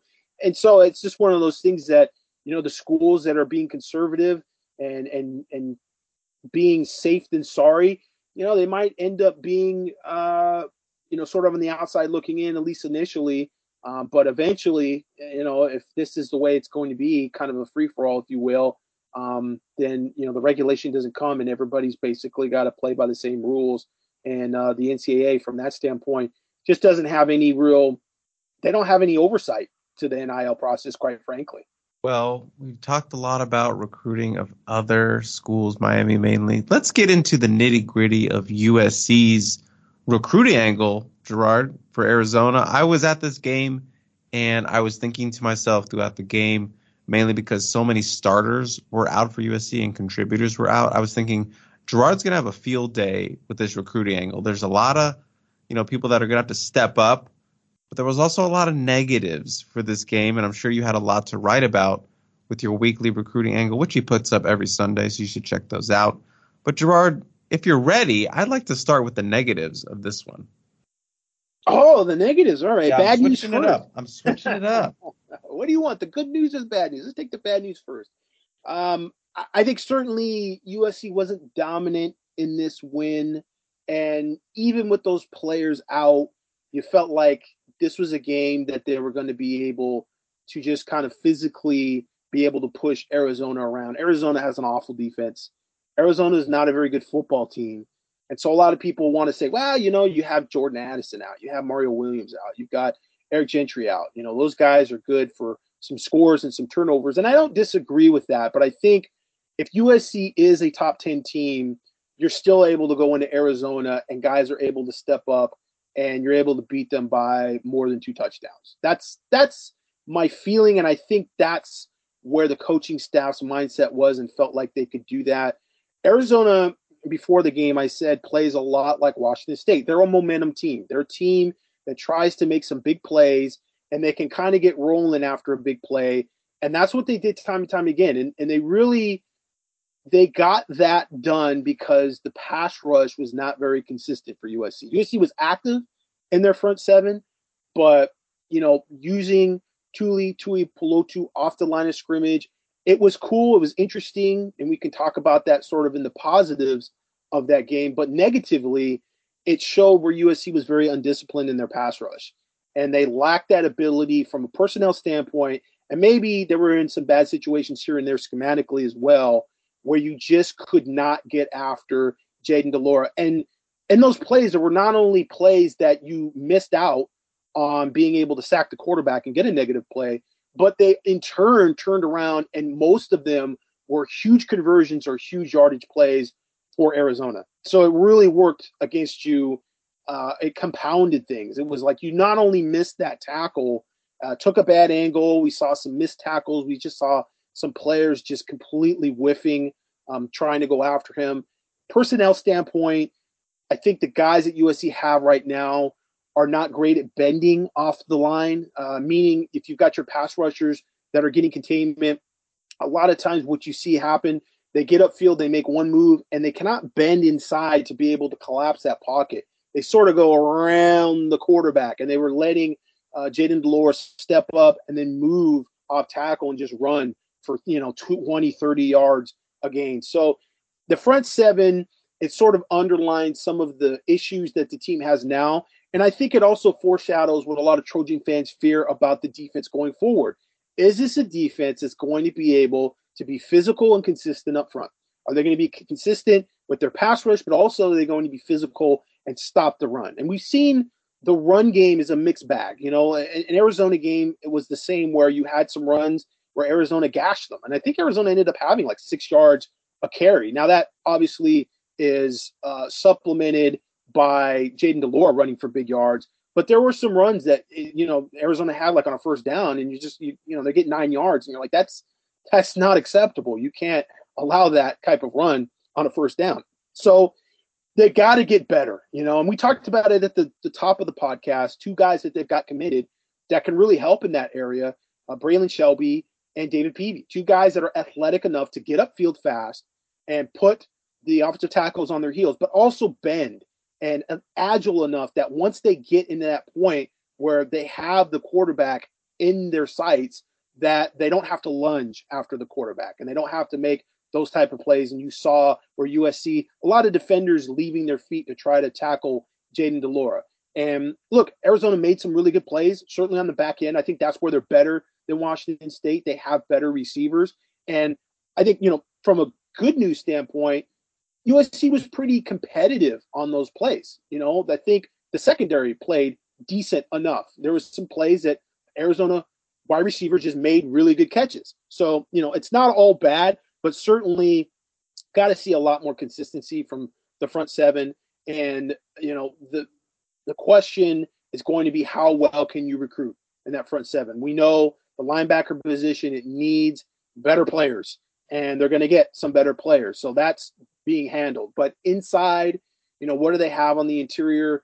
Really not a whole lot. You've got some guys there that, were like former linebackers like Stanley Ta'afu, but you need to get better, and that's going to be the question going forward. USC, I think, also on the other side of the ball, very stubborn in running the ball. That's been kind of an interesting thing to watch. And, looking forward, we talked about this a little bit in the angle, they have an opportunity to be a very good run team in 2024. With looking at the interior linemen that they're going to be able to possibly sign in the 2024 class, looking at the offensive line class that they may get in the 2023 cycle, they could really interject some good talent and just a lot more size, a lot more power and strength in the interior, a bit more consistency from that standpoint. And certainly the system will have been established at that point, and you're going to have 2 really good running backs coming in. Quentin Joyner and Amarian Peterson are both good physical running backs. It's a bit of a downhill run game that you could have from a personnel standpoint. The question is going to be, is Lincoln Riley going to embrace that identity? Because even now, with the offensive line that they have, which is, talent-wise, not the best offensive line that USC's had in the past few years. I think they're doing more with less. They're so reluctant to run the ball consistently. And when they do run the ball, they are successful. And we saw that in the Arizona game. They didn't run the ball 3 times in a row. I don't know if they ran the ball twice by design in a row until the late third quarter. There was about just under 2 minutes left in the third quarter, and they give Travis Dye the ball 3 times in a row, and he runs for 9 yards, 8 yards, and 12 yards. And then they put in Austin Jones, who we've not seen very often here in the past few games, and he runs for 15 yards up the middle. And it was very clear. You could have really been running the ball a lot more all game long and been more balanced, but they kind of got caught up in this passing 7-on-7 game with Arizona, because Arizona wants to throw the ball up in the air. They're not really a run team. It just seemed like, okay, you could throw the ball like that. Well, we can throw the ball like that. Now, the good news is that you get a little more evaluation on what you have behind Jordan Addison, Mario Williams, and your frontline receivers. So you do get to see what Kyle Ford is able to do. You do get to see what Tyjon Washington can do. Although Taj Washington, plays a lot already. So you sort of have an idea that he's a very good player, and he's one of your guys that behind Mario Williams and Jordan Addison can get vertical. So he is a bit of a vertical threat. But you did get to see him make some tough catches in this game, which I think is very big. Some contested catches in this game. Kyron Hudson continues to play well, and Michael Jackson has come on the last 2 games and been a guy he just catches the balls that are there for him. Those underneath catches. He had a big 53-yard run. That's good to see. What you didn't see maybe was with Jordan Addison and Mario Williams out, a lack of being able to stretch the field a little bit. So, and I mentioned that it just seemed like USC's deep game just wasn't in sync as Caleb had been with Mario and Jordan Addison. Just they didn't seem to have that kind of timing down when he was looking for guys like Taj or Brennan Rice down the field. That was just kind of my observation. He's obviously most comfortable throwing deep shots to Mario and Jordan Addison. Yeah, and I think comfort and trust is a big thing for Caleb Williams in terms of where he's throwing the ball. Remember, this is a bit of an RPO offense, so we could talk about Lincoln Riley and his offense and the play design and the playbook, but the play call ultimately has an auxiliary play caller out there on the field in Caleb Williams. And if he decides from the front he wants to pass the ball, and this is, again, sort of been the frustrating thing, I think, for Trojan fans in general, is that they've gone to the pass and they've been successful. So this is the thing that makes it a little harder to argue against. They've had some success even when the opposing defense is dropping 8. But there's been so many times where you got 5, 6 guys in the box and you're going, just run the ball, man. It's 3rd and 5. You can run the ball 3rd and 5, 3rd and 6 against the 5-man. Like, you can do it. It's not the way you're running the football. You can do it. And so that's also a little bit of a question, is in terms of just trust. And, we get into another negative, and we're sort of kind of jumping back and forth here on negatives and positives, but tight end position.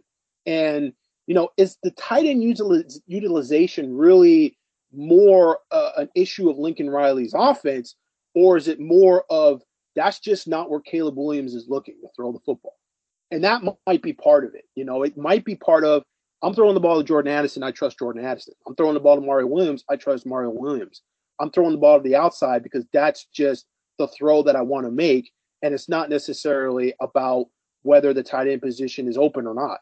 So I think from that standpoint, the targeting of the tight end position, it might be even just Caleb Williams. And even in this Arizona game, we see the run game just explode sort of in the fourth quarter, right? They just, it's like, wow, that was, kind of there the whole game. And Arizona, even on some of those down and distances where you would think they would have, 7, 8 guys in the box, they'll put 6 in the box, and USC being able to gash them. There were some times early in the game where Caleb Williams held the ball and ran and really made it tougher on himself. And this is where you saw a positive in Mason Murphy.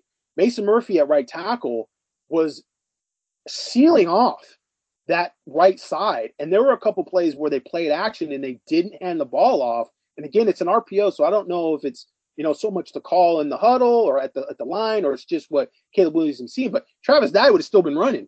I mean, Mason Murphy did a really good job run blocking on several occasions where they actually didn't run the ball to that side. But you could see, oh, man, he got the edge there, and he was going to keep that from being a play where any of those defenders are going to be able to have an angle, and Travis Dye was going to be able to get to the outside. So Mason Murphy, who we saw at the beginning of the season, he got thrown in there because Bobby Haskins got hurt.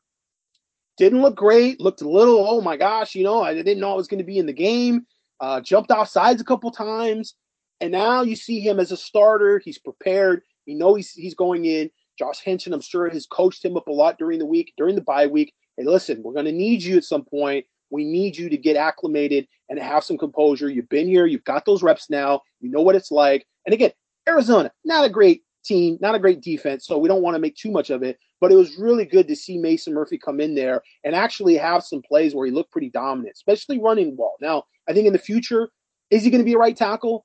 Maybe he could play right tackle, but I think you could still bump him inside and have a very talented, potential dominant player, a guy like Andrew Voorhees playing for you. And so that's good to see. It's good to see from the standpoint of Mason Murphy stepping up. And it's really good to see from a recruiting standpoint the development of that player and what USC is doing with guys who just weren't playing and being able to mix and match on the offensive line, because this is something that you're going to have to do. You want to make championship runs, you're going to have guys hurt, you're going to have to mix and match your offensive lines, you're going to have guys play more than one positions, and you still want to see some success. So I think the offensive line actually played one of its better games that we've seen this season. Even though overall I think the performance was a little I think the offensive line, just as a position, they gave Caleb Williams a lot of time. He didn't have to scramble a whole lot. He's going to move outside the pocket, but he really wasn't pressured nearly as much as he's been in the past. And that's with, a new right tackle and some shifting along the offensive line. So I think the offensive line played well. I think Mason Murphy played well. I think that's something that you definitely want to, put out from a real standpoint to your offensive line. recruits and say, look, this is what we're doing. This is what we're becoming. And I'm telling you right now, the run game is first and foremost in that. It's great to see Caleb Williams standing back there for 9 seconds. We saw that even in the Utah game. I mean, Kyle Whittingham was livid on the sideline in that first drive, that first couple of drives at his defense, because they're getting him 10 seconds to pass the ball. And we've seen some of that. I mean, we've seen him hold that ball quite a bit, maybe for too long. And that's something that, you just did not see in years past at USC. I understand that Caleb Williams is able to get away from some plays. He's definitely gotten away from a bunch of sacks and negative plays for sure. And that's why, again, you recruit a mobile quarterback. But at the same time, there's been some downs where, I mean, Caleb's been back there so long, that opposing coaching staff is just yelling for a hold or something, and they haven't got it. This has been an offensive line that hasn't had a lot of holding calls. So that whole development process and sort of looking for, the coaching, where is the improvement actually coming? I think the offensive line at this point in time in the season is definitely been a highlight. We're going to see what happens here as we get into the Notre Dame game, where you got a bigger team, more physical. How are they able to run the ball against Notre Dame? And again, even Cal. I think Cal's a good opportunity, but is it the opportunity that Lincoln Riley takes or Caleb Williams take? Do they, try to be a little more balanced? I think they can be, but it's a matter of whether they want to be. And then finally, I think on the back end of the defense didn't play well in the game, but one highlight was definitely Mekhi Blackmon, I think, who's shown up the past few games. A guy that I really wasn't high on. I'll be totally upfront. I just didn't think much of that transfer. I thought he was an okay player for a really bad defense. Christian Gonzalez, I thought, was the best player on that defense, and certainly the guy that USC missed out on. He went to Oregon. Thought Mekhi Blackmon was okay. Potentially could be jumped by Jacoby Covington or maybe a Damani Jackson or someone else down the line. But he has stepped up and he has been really good. And that's a notch on Dante Williams' belt. When he goes out there recruiting, is he just going to get Roderick Pleasant? Are they just going to focus on that? Or is he out there quietly trying to work some other 6 foot, maybe bigger cornerbacks as well? We know that Dante does not sleep when it comes to recruiting. And I would be surprised if it was just Roderick Pleasant that they're trying to bring in for an official visit for the Notre Dame game. And shout out to you for acknowledging that you weren't that high on Mekhi Blackmon, but coming back and saying, hey, you guys playing really, really well. I was high on Mekhi Blackmon, but I didn't know he'd be playing this well. And I thought he was going to be huge just for them not having a true kind of number one cornerback, which they desperately needed. And Blackmon has stepped up amazingly for that spot and been playing really, really well. All Pac-12 caliber for sure. And also, when you were talking about the line, just wanted to say shout out to Jonah Monheim, who kicked inside to that right guard spot and played really well too. I believe Lincoln Riley said he was their highest graded offensive lineman. I believe they said 95. And that guard spot is actually what the initial evaluation for Monheim out of high school, that's where we thought he was best suited to play that interior role, not necessarily an offensive tackle spot. And, props to him. He's been doing really well at the right tackle spot this year. He's definitely taken a step, but to see him go and kick inside and play really, really well, kind of validates what we thought, where he could also be a really, really good guard. And I know a lot of that, his rating or his ranking not being as high as, maybe we thought. This guy's consensus 4-star ability was that his arms were considered kind of too short to be kind of in that elite tackle range, and more suited to be an interior guy. But I thought he played really, really well, stepping in for Justin Dedich, moving over to left guard. So shuffling worked out really well for them on the offensive line. So yeah, Gerard, a lot of good points you've made, as always. Yeah, I think, I don't have a monopoly on wisdom. I'm definitely wrong on certain guys and what have you. And yeah, I think, Blackmon definitely has played quite a bit better than I thought, just in terms of ceiling and the ball skills. And he's been there. He's gotten a couple of pass interference calls that were kind of iffy.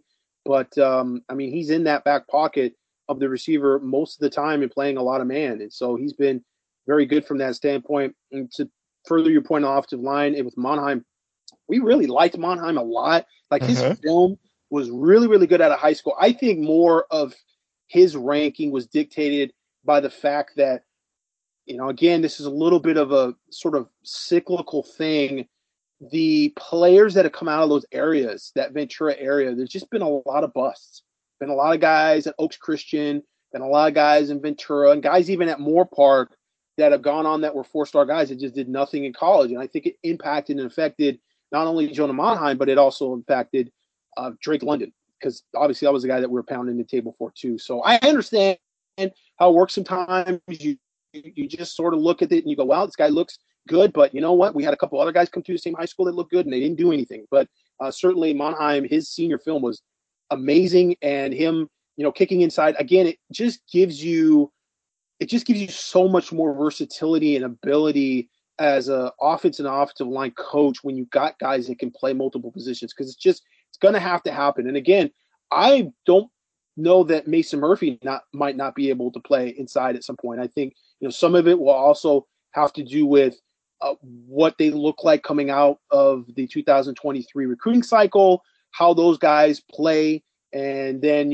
what you do in the portal. If you keep him at right tackle, or you decide, hey, you know what, we can get that talent on the interior, we can get an even better guy on the end. But nevertheless, I think, some good things from the offensive line. And, at the end of the day, one of the huge stats that USC still remains number one in the country for is turnover margin, and which is pretty incredible considering the amount of passes that this team has and the amount they put the ball in the air, with a team that you would think would be conservative, run the ball a bunch, have a good defense, you have a high turnover margin. But this is a team that really throws the ball quite a bit.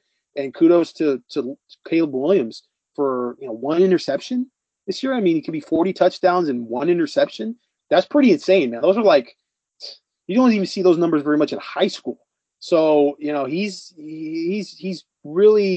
been holding that ball a lot, and not taking maybe as many chances as he could. There's all kinds of little nitpicks that you can make, and we have to. We're analysts. That's what we're paid to do is look really deep into all this stuff. But that turnover margin is pretty insane considering how USC plays. Absolutely. Anything else you want to hit on with this recruiting angle? No, I think we covered it. We're going to see how they play against Cal. Again, Cal could be an ugly game. You just never know. Cal's got a decent defense. They've got a defense that can actually stop some people and do some things. We're just going to have to see how that plays against USC's offense. If USC's offense is able to get ahead, if they're able, this is one of those games where possessions are going to be crucial, and it can be feast or famine. It's we've seen these Cal teams before in the past, even going back to when Jeff Tedford was there, and Clancy Pendergast playing against the Chip Kelly Oregon teams and holding them down and just being able to sort of frustrate them. If USC at home is able to get possessions, they're scoring their first possession and they're able to get Cal to get maybe a 3-and-out early in the game. They get up on Cal early.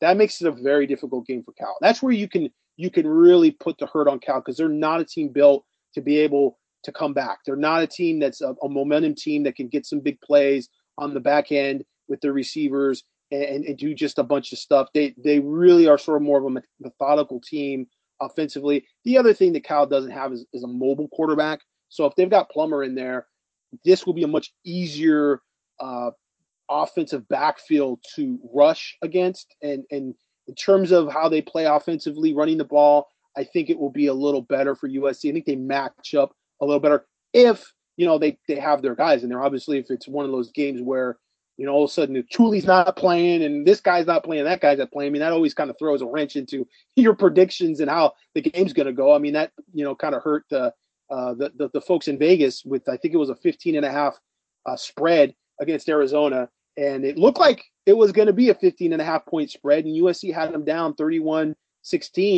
And the defense just decided, okay, we're gonna let a couple series off, and all of a sudden the game got close again. So Cal's not really that team. I think if you can get 31-16 on Cal, it's probably going to be lights out for them, just because they just don't pass the ball that well. And there you have it. Now, Gerard, we have a bunch of questions to get through to end off this show. So could you kindly run me through the Friday night high school football schedule, and then we'll get into the week 10 college football schedule. That means you haven't known the triumphs and defeats, the epic highs and lows of high school football. But you will. But you will, Gerard. You will. Yeah, we're going to have Oaks Christian at Rancho Cucamonga. Probably one of the better matchups in the first round of the CI playoffs. Going to have a bunch of byes, so Mater Dei, St. John Bosco. Some of the better teams are not going to be playing this week. But Oaks Christian at Rancho Cucamonga going to be really good. You've got Christian Pierce there. The still 3-star. He's still 3-star, even though I think he's a 4-star safety that's committed to USC. And Oaks Christian is always a good team. Johnny Thompson out there, a former USC commit, is going to be out there as a running back. It's going to be a pretty good game. You don't see Oaks Christian out in the IE very often, so that will be interesting. Norco, an IE team, going out to play Sarah. Norco, good football team, physical football team. It's going to be interesting to see what they do against Sarah. Sarah's got all the talent and everything, but this is one of those teams that will punch you in the face. And Sarah, they got the talent and the skill and the finesse, but can they play up front against Norco and slow Norco down, slow that running game down? That's going to be interesting. La Habra's playing at Calabasas, so Aaron Butler playing in the first round. Canyon comes out to the IE to play Colony, so we're going to have to see how Colony's defense is able to play against Canyon. I think it's Anaheim Canyon. So that's Orange County School coming out to the IE playing against the Colony Titans. And Highland going to play at Red Mountain. So following up their big game against Pinnacle and commitment Elijah Page and the big target that USC is recruiting in Deuce Robinson, Highland and Caleb Lumu going out to play at Red Mountain, where you've got wide receiver commit Jacoby Lane. And so that's going to be an interesting game. We'll be out there covering that game. And then Saturday, you're going to have a Saturday game dueling with the USC Cal game. Orange is playing at Huntington Beach High School. It's going to be at El Medina. Orange with the 2025 cornerback commit, Aaron Jet White playing. So we'll have to see how that game goes. Haven't seen Aaron the Jet White play this season yet. Been kind of concentrating on the 2023 class, but 2025 already got that commit. So we'll see if Orange is able to squeak in to the second round of the playoffs. For sure. Now, for week 10 of the college football schedule, you have the big one, Tennessee at Georgia, which is going to be where everyone's eyes are. Tennessee number 1 in the initial college football playoff rankings. Georgia number 3. You have Alabama at LSU, another big SEC game. Texas at Kansas State. Kansas State playing a little bit of a spoiler to some teams this year. Moving on up. Florida State at Miami, a battle of two kind of slogging Florida teams. Slogging? I tried to think of a word, and slogging came to mind. I don't know if that's a real word. Mediocre would probably be the mediocre, slogging mediocrity of Florida State at Miami, and then you have Clemson at Notre Dame, and USC fans should be rooting for Notre Dame to upset Clemson, which has lived dangerously this season with some narrow escapes and comeback wins. And then in the Pac-12, you have UCLA at Arizona State, and UCLA, that USC game is on the horizon. But Arizona State, if USC gets into a tiebreaker situation, in the nitty-gritty of a tiebreaker situation, they'll need Arizona State to help them out with their strength of schedule. So kind of need to be rooting for ASU here, but even though a more powerful, higher-ranked UCLA team actually helps them. So a lot of good games on this weekend, Gerard. Yeah, a lot of interesting games. Obviously, the probably most important game for Trojan fans is Clemson at Notre Dame, because it could bring Notre Dame right back into that top 25, and that would be, very beneficial for them in terms of their placing, whether it be at-large bid or we're talking about the college football playoff. That would be very big for USC. One game that's interesting, and I think it's just not the game, it's obviously the season that Tennessee's having, because there's a lot of Trojan fans pointing to year one after for Josh Heupel and sort of what Tennessee did in comparison to what they're able to do this season, which is a surprise to everybody. I don't think anybody thought watching them last year they were going to be able to parlay that season, which I think they were 7-6, into this season. And we didn't know Hendon Hooker was going to be like the favorite for the Heisman. Yeah, really. They play at Georgia. At face value, I haven't watched a lot of Tennessee this year, so I really can't speak to how good they are. Obviously, that 44-6 whooping on Kentucky is pretty impressive, and they beat Alabama at home. Alabama really didn't play well in that game, but certainly at face value, I would say this is Georgia all day. Like, Georgia's winning this one. It's going to be 34-13 or something like that. But I don't know. It's definitely intriguing to see how much Tennessee has improved with year one under Josh Heupel and what USC might be able to do from year one to year two next year. Certainly it's another aspect, another sort of thing that USC Trojan fans can cite to say, we're going to the national championship game in year two. And, that's, again, in my opinion, it's way too early to talk about college football playoff for USC. I know this is not going to be popular. The pumpers are going to dump on me for this one. I don't think USC really wants to be in the college football playoff. I mean, I know they want to be, but I don't have the confidence that they could go into the college football playoff and actually be successful. I think it would be maybe a bad game for them. A matchup against Ohio State or a Georgia or Clemson, even in the first round, it just might not be. They might not be ready for prime time.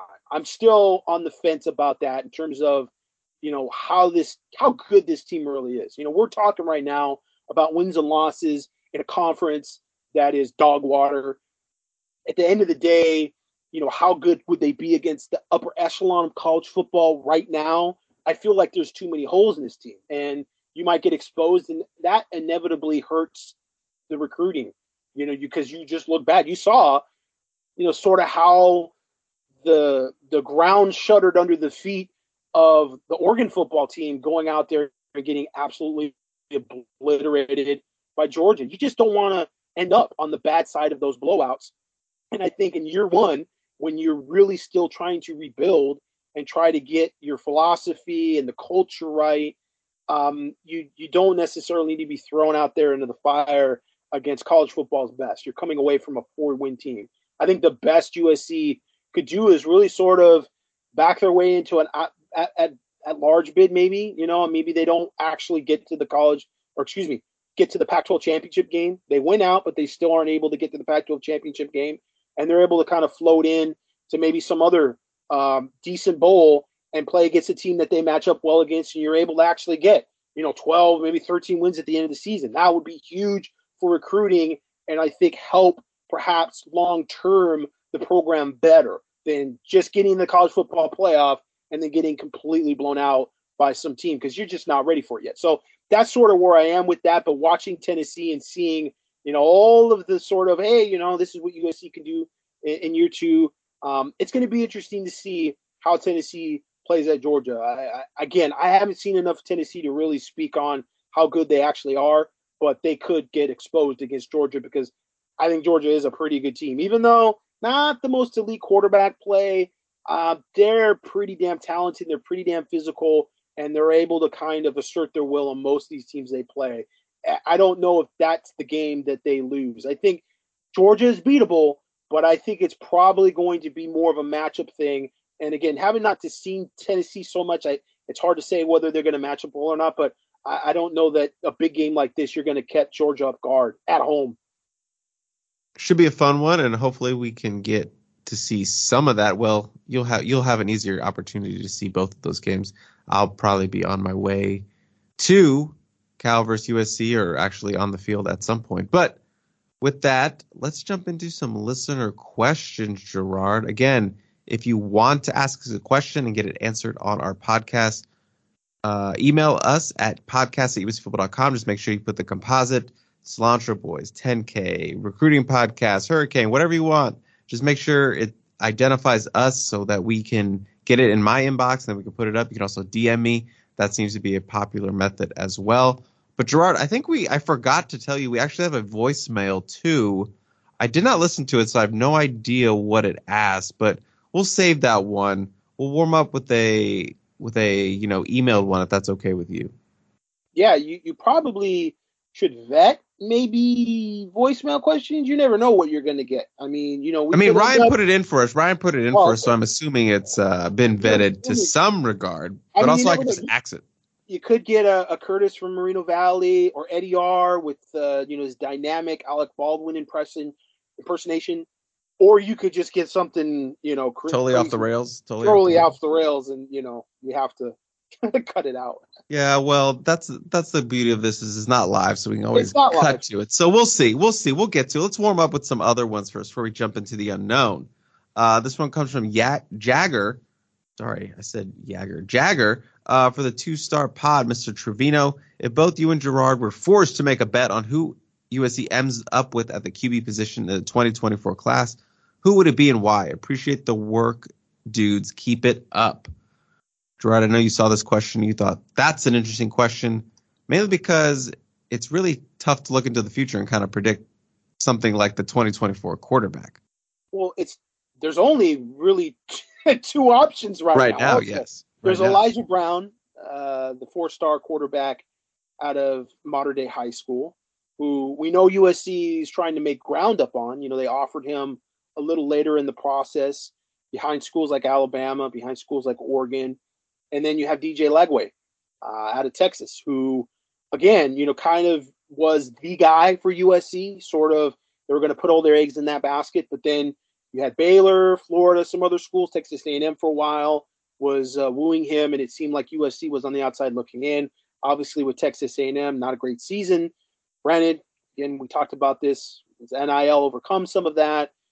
Still likes Baylor. Baylor's sort of, I think, the hometown team for him. And he's very intrigued by Florida as well. So I think USC, with the season and everything going on, has made some inroads, and he's supposed to be unofficially visiting USC for the Notre Dame game. So that will be interesting to see how much movement there is in his recruitment from that game and from his experience out on the West Coast.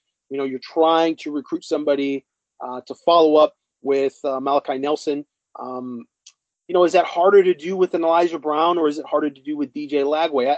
I think it's harder to do with Elijah Brown because he's very cognizant and understands how good of a player Malachi Nelson is. And so, maybe it's a little harder to stack those guys that know about each other, whereas Lagway maybe doesn't really know a whole lot about Malachi Nelson and feels like, hey, I can go in there and I'm a better player, I'm a better fit for the offense, etc. I can go in there as a true freshman and beat out Malachi Nelson. Not to say that Elijah Brown doesn't have that competitive attitude. It's just I don't know. I don't have a sense for that. So you're really kind of flipping a coin there. I would say Elijah Brown, they probably have a better chance at, just because he is local. There is a better pull from Mater Dei, and I think with some of those underclassmen at Mater Dei, USC is in a very good position for. So I would say Elijah Brown if you put a gun to my head, but I actually think that there's probably going to have to be another scholarship offer that goes out there, and there's going to be probably 4 or 5 guys that they end up offering before they actually find their quarterback for 2024. Can I just go with the other and go Michael Van Buren at St. Francis? Well, I mean, is there another? I would just take the other, like the You're creating an option that there isn't an option. I'm just going with the other. It's like the person that we don't know of yet, and I'm just going to go. I would tend to lean in that direction as well. Okay. I obviously, if they're able to beat Notre Dame and you're able to really make some headway with Lagway, I think there's definitely still a possibility there. But yeah, I mean, right now they've only really got 2 scholarship offers out. Obviously, you've got Dylan Raiola, who was offered a scholarship as well, but he's committed to Ohio State and doesn't look like he's going to be wavering from that commitment. So it really comes down to Elijah Brown and DJ Lagway. But, like you said with an other, yeah, I think that there potentially is going to end up being another quarterback offer out there. Could be Michael Van Buren, possibly. We're just going to have to see how everything shakes out, and whether that's dependent upon the vibe they get from Elijah Brown and DJ Lagway, or there's something else in terms of just seeing more from some of these 2024 quarterbacks. Hard to say right now. Let's roll that one into a question that actually talks about Michael Van Buren. D from Central Valley, who always asks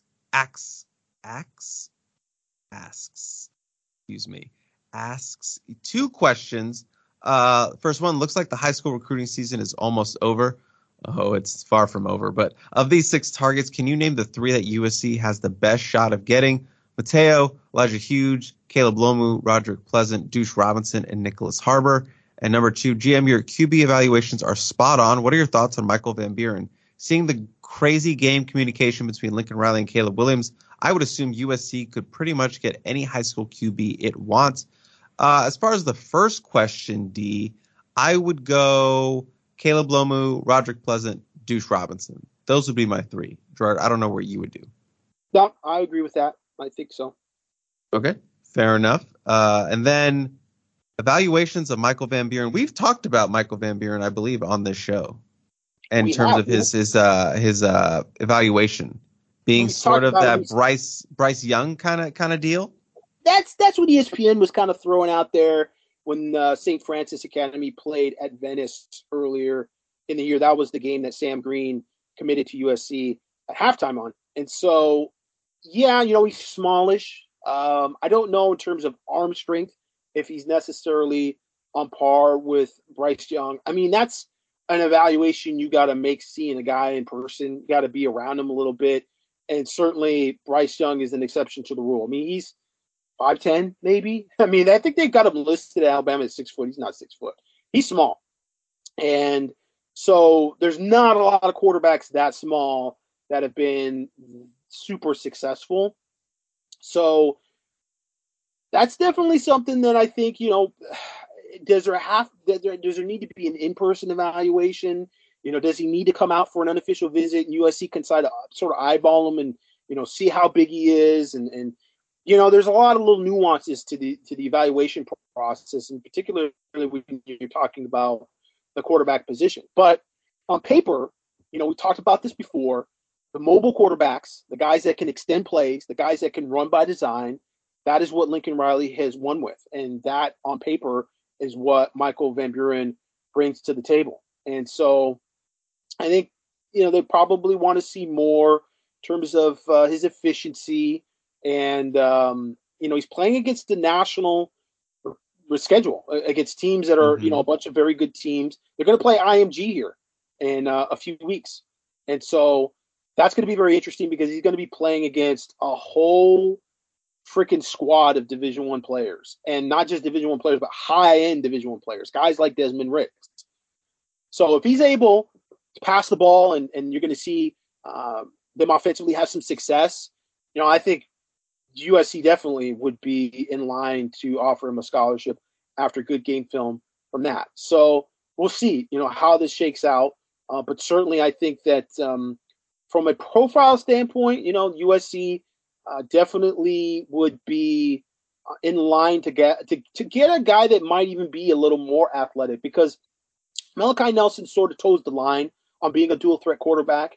That's not sort of his first instinct to run or to be a guy that actually runs by design, but he can. He's not JT Daniels. He's not Keaton Slovis. He's definitely a bit more athletic than those two guys, but he is a bit more of a pocket passer and definitely more polished as a pocket passer than some of the more athletic guys that you see out there, DJ Lagway. So, my inclination still, from my perspective, would be go after the guy that can definitely beat you with his legs and has the tools to be able to be a good passer, because that's what you've won with in the past.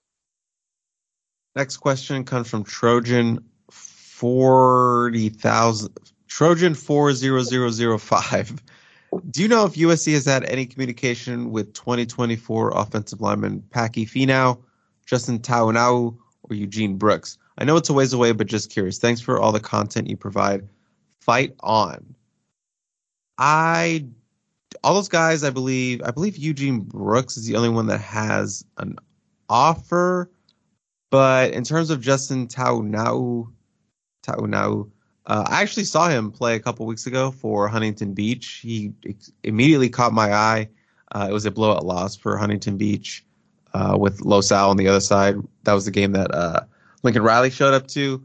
And big dude, legit, like 6'5", pushing 6'6".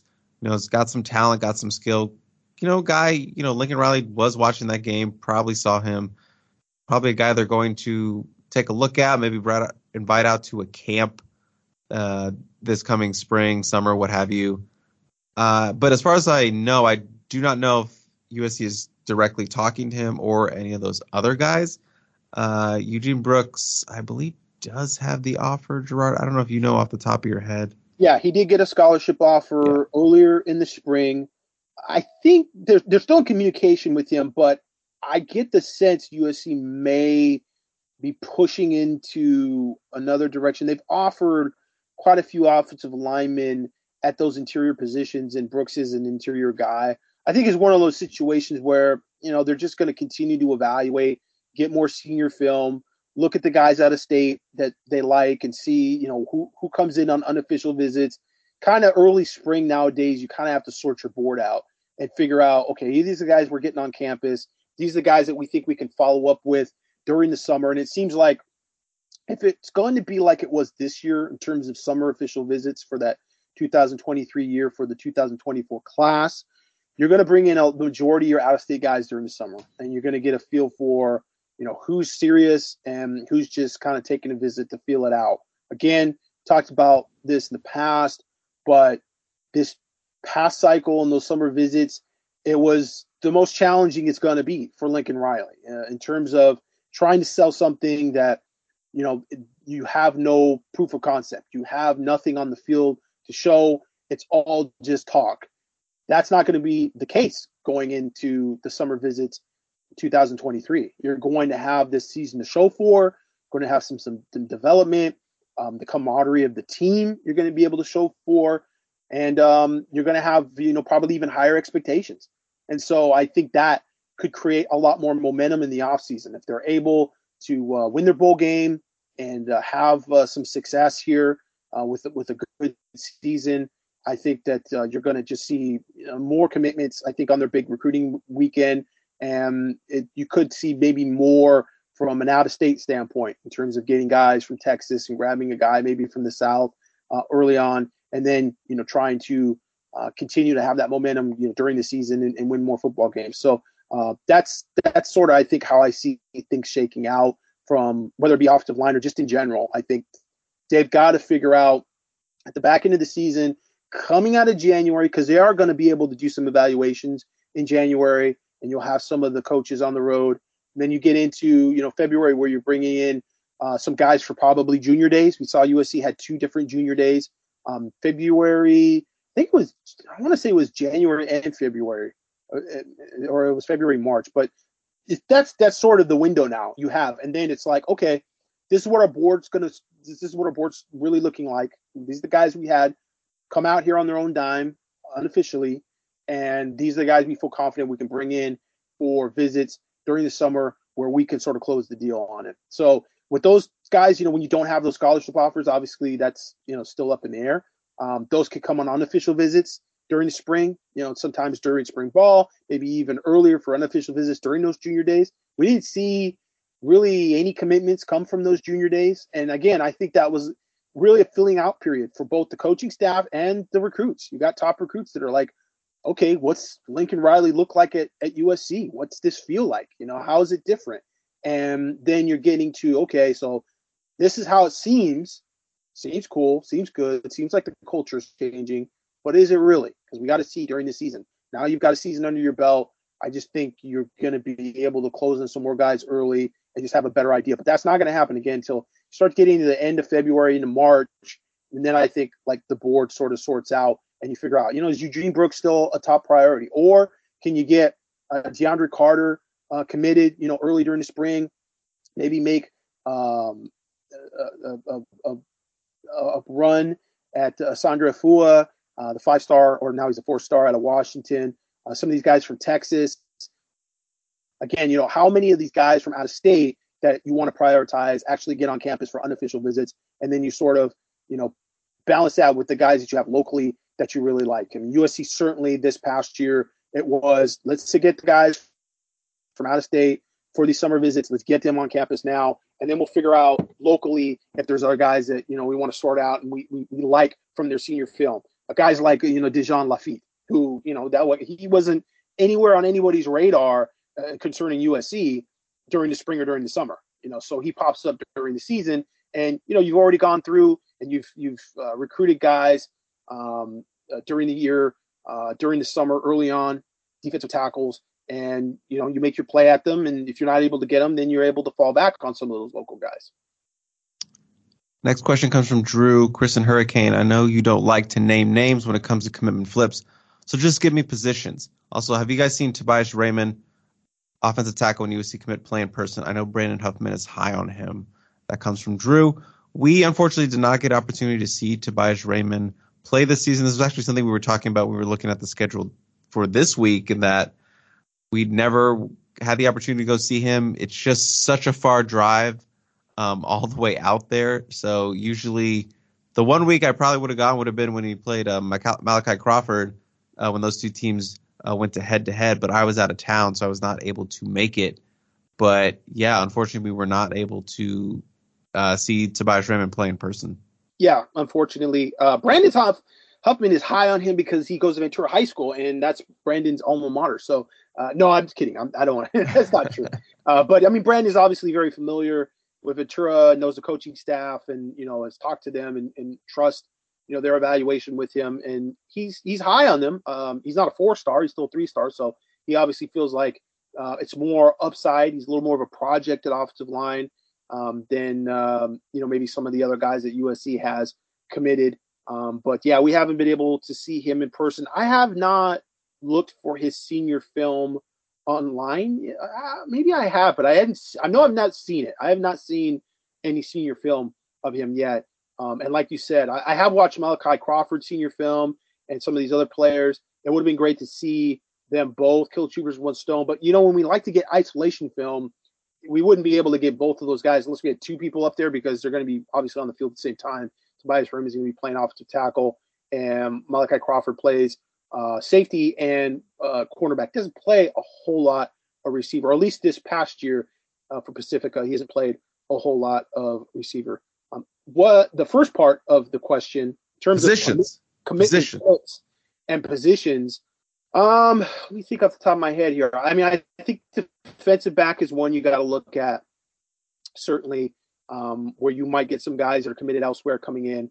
I think they'd like to do the same with defensive line. I think that's a position where they're looking. I just don't know how successful they'll be able to get some of those guys on campus. We've talked about Deshaun Womack and potentially trying to get him in for an official visit. He's committed to LSU. Sort of put some tweets out there that sounded like, he's thinking about it. And then, subsequently turned around and was like, oh, no, I'm committed to LSU. And his mom was like, no, nothing to see here. Not that we haven't seen that before. But that I think defensively, that would be where you would look. I don't really see on the offensive line. We talked about this a little bit in the war room, not feeling a lot of traction with Francis Mauigoa at this point, despite Miami's season. And Lucas Simmons, I haven't heard anything about from any SC sources as far as getting him back on campus again. So despite those teams not being great, setting the world on fire, I don't know that there's going to be any flip watches for those two players. I think defensive line and more like trying to get an interior guy on campus that might be, committed somewhere else, or a guy that maybe is an edge, but, would play on the interior like a Mateo Ngulale, a guy that, is rated as an edge rusher, but is a guy that could slide inside and maybe play three technique. I know, USC's been, kicking the tires on a few recruitments and trying to get in, but I think those are probably the two positions. I don't get a sense that they're really pushing hard for any of those other receivers. They're trying to keep, Jacoby Lane wrapped up, and obviously with, you got Lemon and you got Branch there. You don't really need to do a whole lot more on the receiver end. And at tight end, I think they'd like to be able to close with the top tight end like Deuce Robinson. They did have, blanking on the name Spurlin. Is it Spencer Spurlin? Who's the Georgia? Pierce Spurlin. Yes, Pierce Spurlin, who took a kind of random unofficial visit out to USC the week, kind of like the day after Deuce Robinson came back from Georgia for his official visit, which was interesting. So haven't heard too much more on that. But again, that's one of those things where you're not going to hear much about that. If, Pierce Spurlin decides I want to take an official visit to USC, he's not going to announce it, on social media. It's going to be kind of quiet. It's just going to sort of pop up at USC. And that will be the way it is for probably most of those players that they're still talking to. So that's kind of sort of where we see it right now. I don't necessarily see like running backs. I think they're pretty happy with running back. I haven't seen a whole lot of push in other directions or, kicking the tires on Cedric Baxter or some of these other guys. Is it Cedric Baxter or Cedric Baker? Cedric Baxter out of Orlando, right? He's committed to Texas. Yeah, yes. Baker, Baxter. Baxter.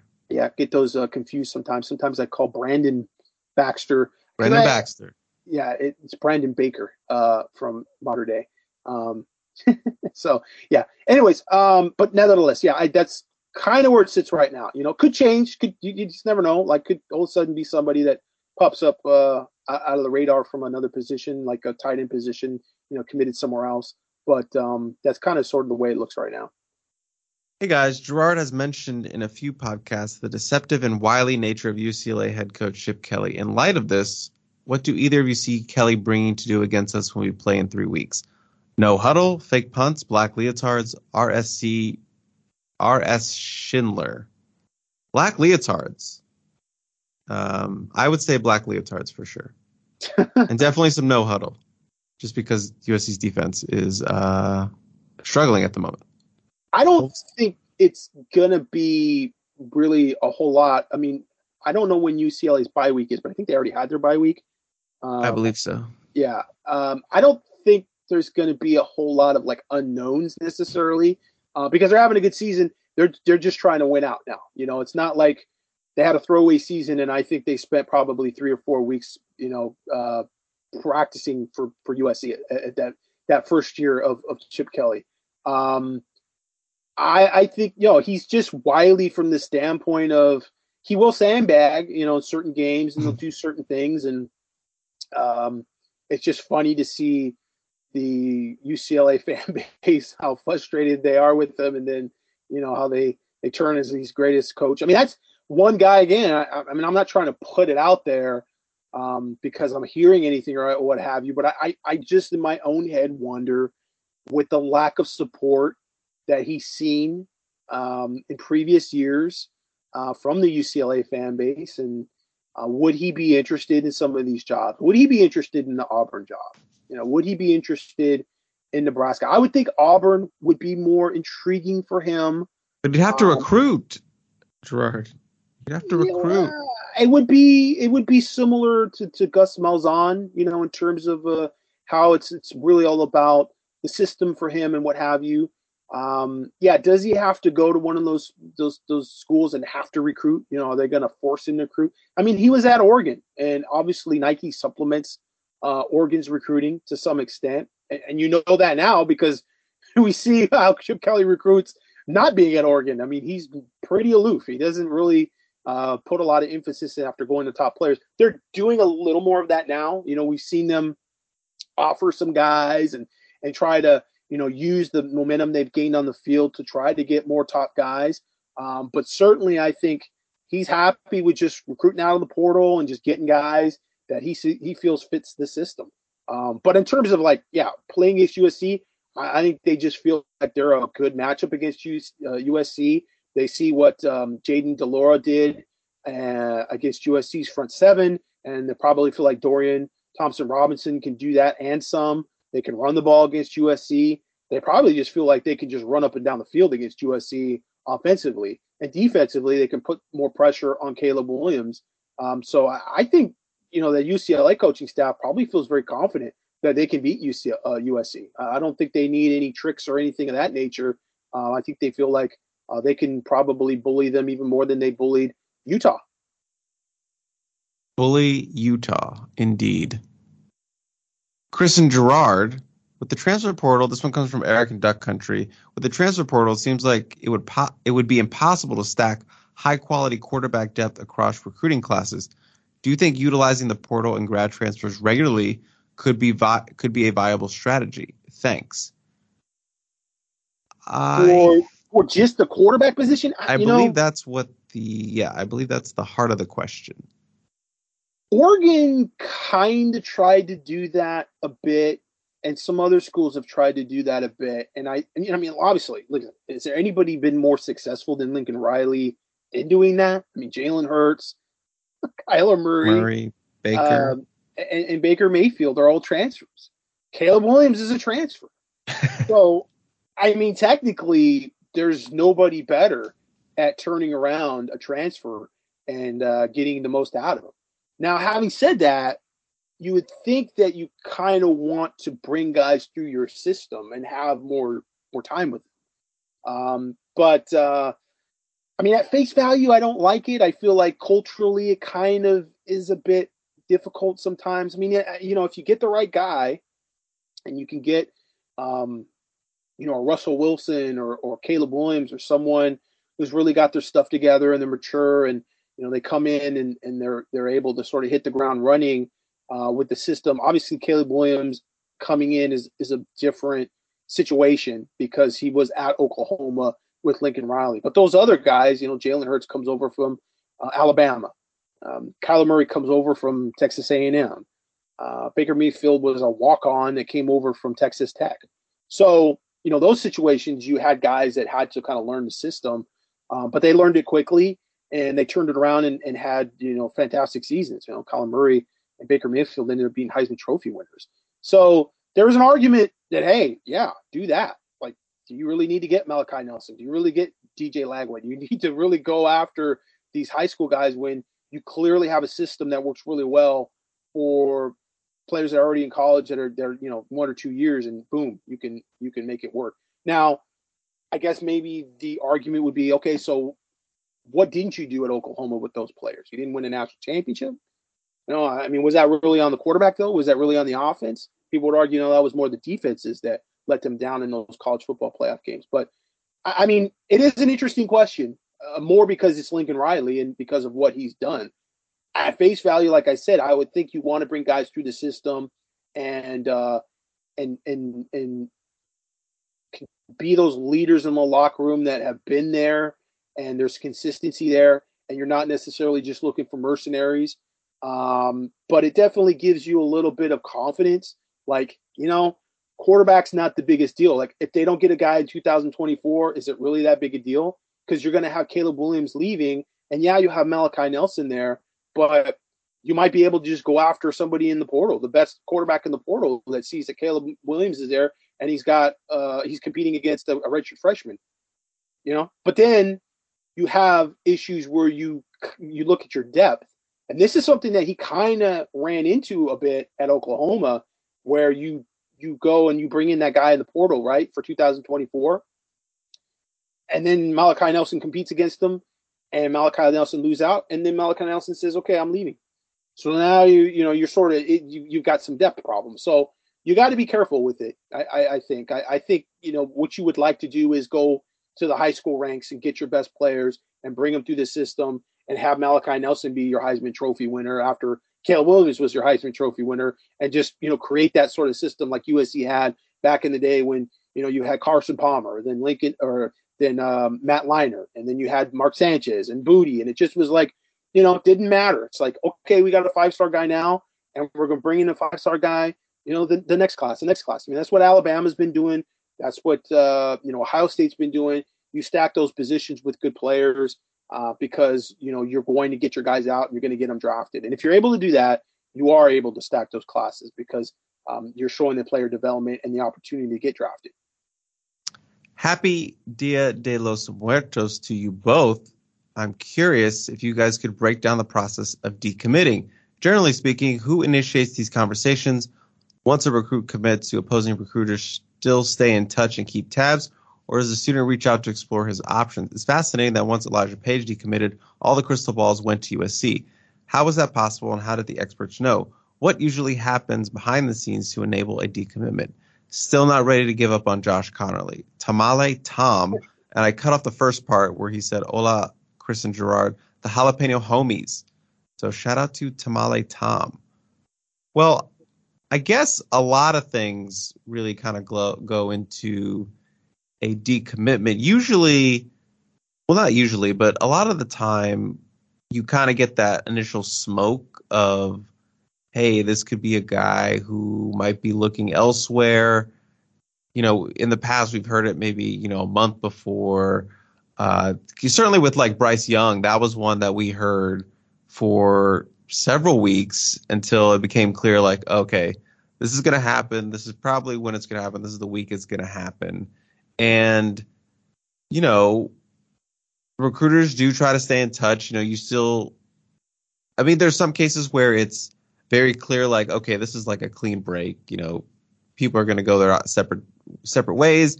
But there are other instances where, they say they're going to keep it open. And for the most part, they do. That's usually the case of like a kid, like take Dylan Williams, who committed early and has all this time, and then decides to reset the process a little bit. That's where a case where USC and the recruiters will still reach out and communicate and keep going and do all those things, and that happens too with guys in the current cycle. But it kind of just depends on the context of the decommitment that happens in what's going on with that specific team, or if they're coaches that leave, or something else happens, or they bring in somebody for that position. They don't generally like that. Or in a lot of cases, a decommitment could be a kid or the school kind of initiating that decommitment process and saying, hey, we need your spot for another person. I believe it's called getting processed, Gerard.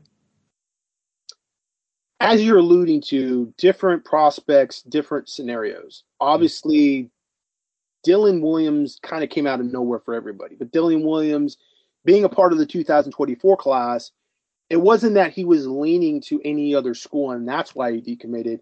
It was really just opening up the process and, wanting to wear his Georgia gloves or wanting to wear his Tennessee gloves or his Oregon gloves and not feeling he was disrespecting USC by doing those things. It's all about gloves, is what you're saying. It's all about the swag.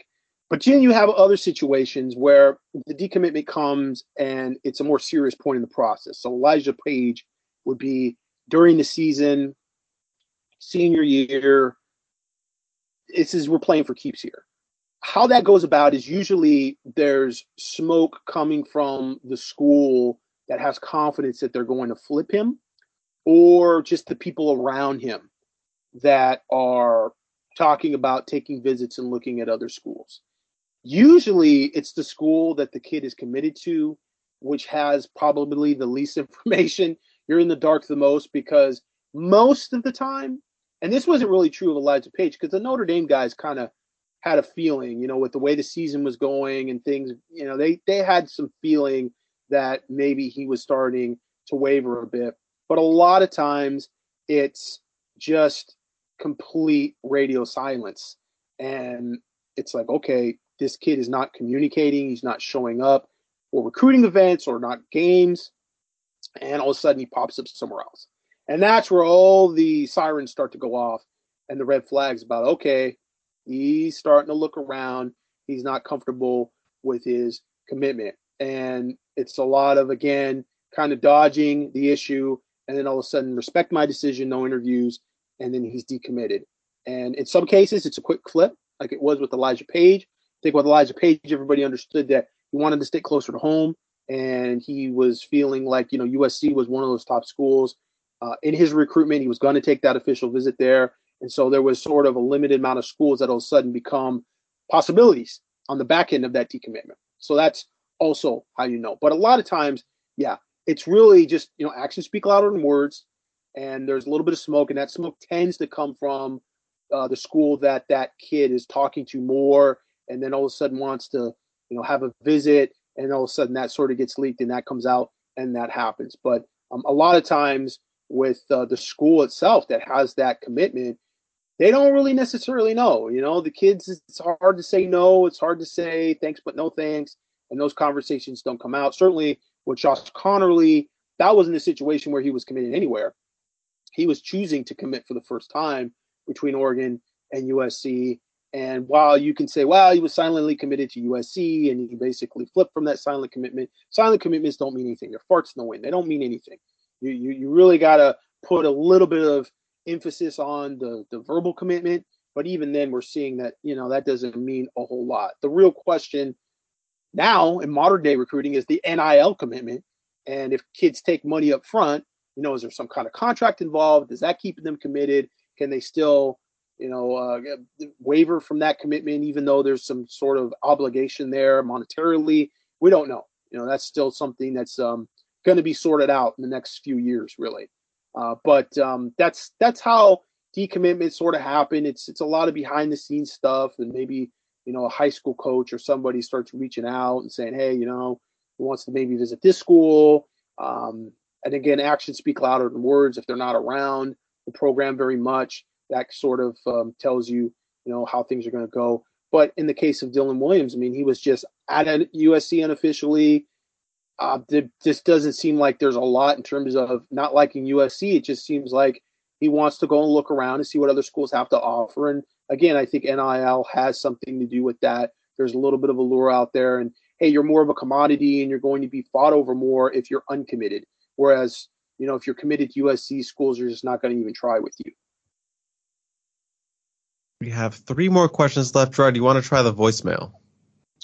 Sure, go for it. Let's see. I hope you can hear it. You should be able to. But let's see what's going on here. I have no idea who this is from.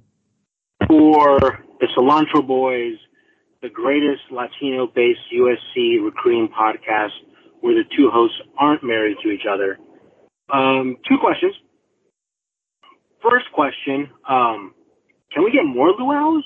Because it seems like the luau's in June worked. So if you can reach out to the coaches and just ask for more, that'd be great. Like 4 or 5 more luau's before signing day. That'd be awesome. You guys can do that. That'd be fantastic. Also, I keep on hearing that we need to beef up and get thicker for the Big Ten, or the USC needs to get bigger for the Big Ten. I've been watching a lot of Big Ten West. I don't think we want to be anything like Iowa or Wisconsin. I think we should go for speed. Those guys all look like they have really thick ankles, can't move laterally. I'd rather be the different team than the team that is slow and plodding like everybody else.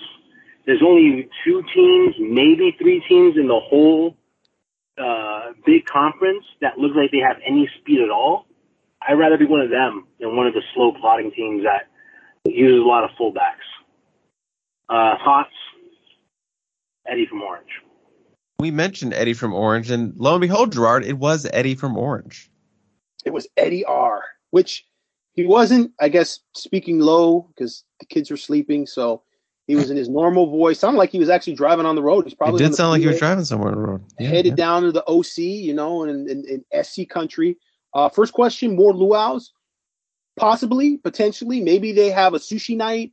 Maybe it's Cilantro Boy, Fiesta. Catered. You could have a lot of stuff going on. Southern California, you got some great cultural food and experiences. Obviously, the luau is, a bigger sort of experience, which is built for tourists for the most part these days. So it sort of lends itself to a recruiting visit. So I understand how that, but you could have, piñatas and maybe have some Oregon Duck piñatas and some UCLA Bruin piñatas and some crazy stuff with some street tacos and whatever. Probably be pretty cool too.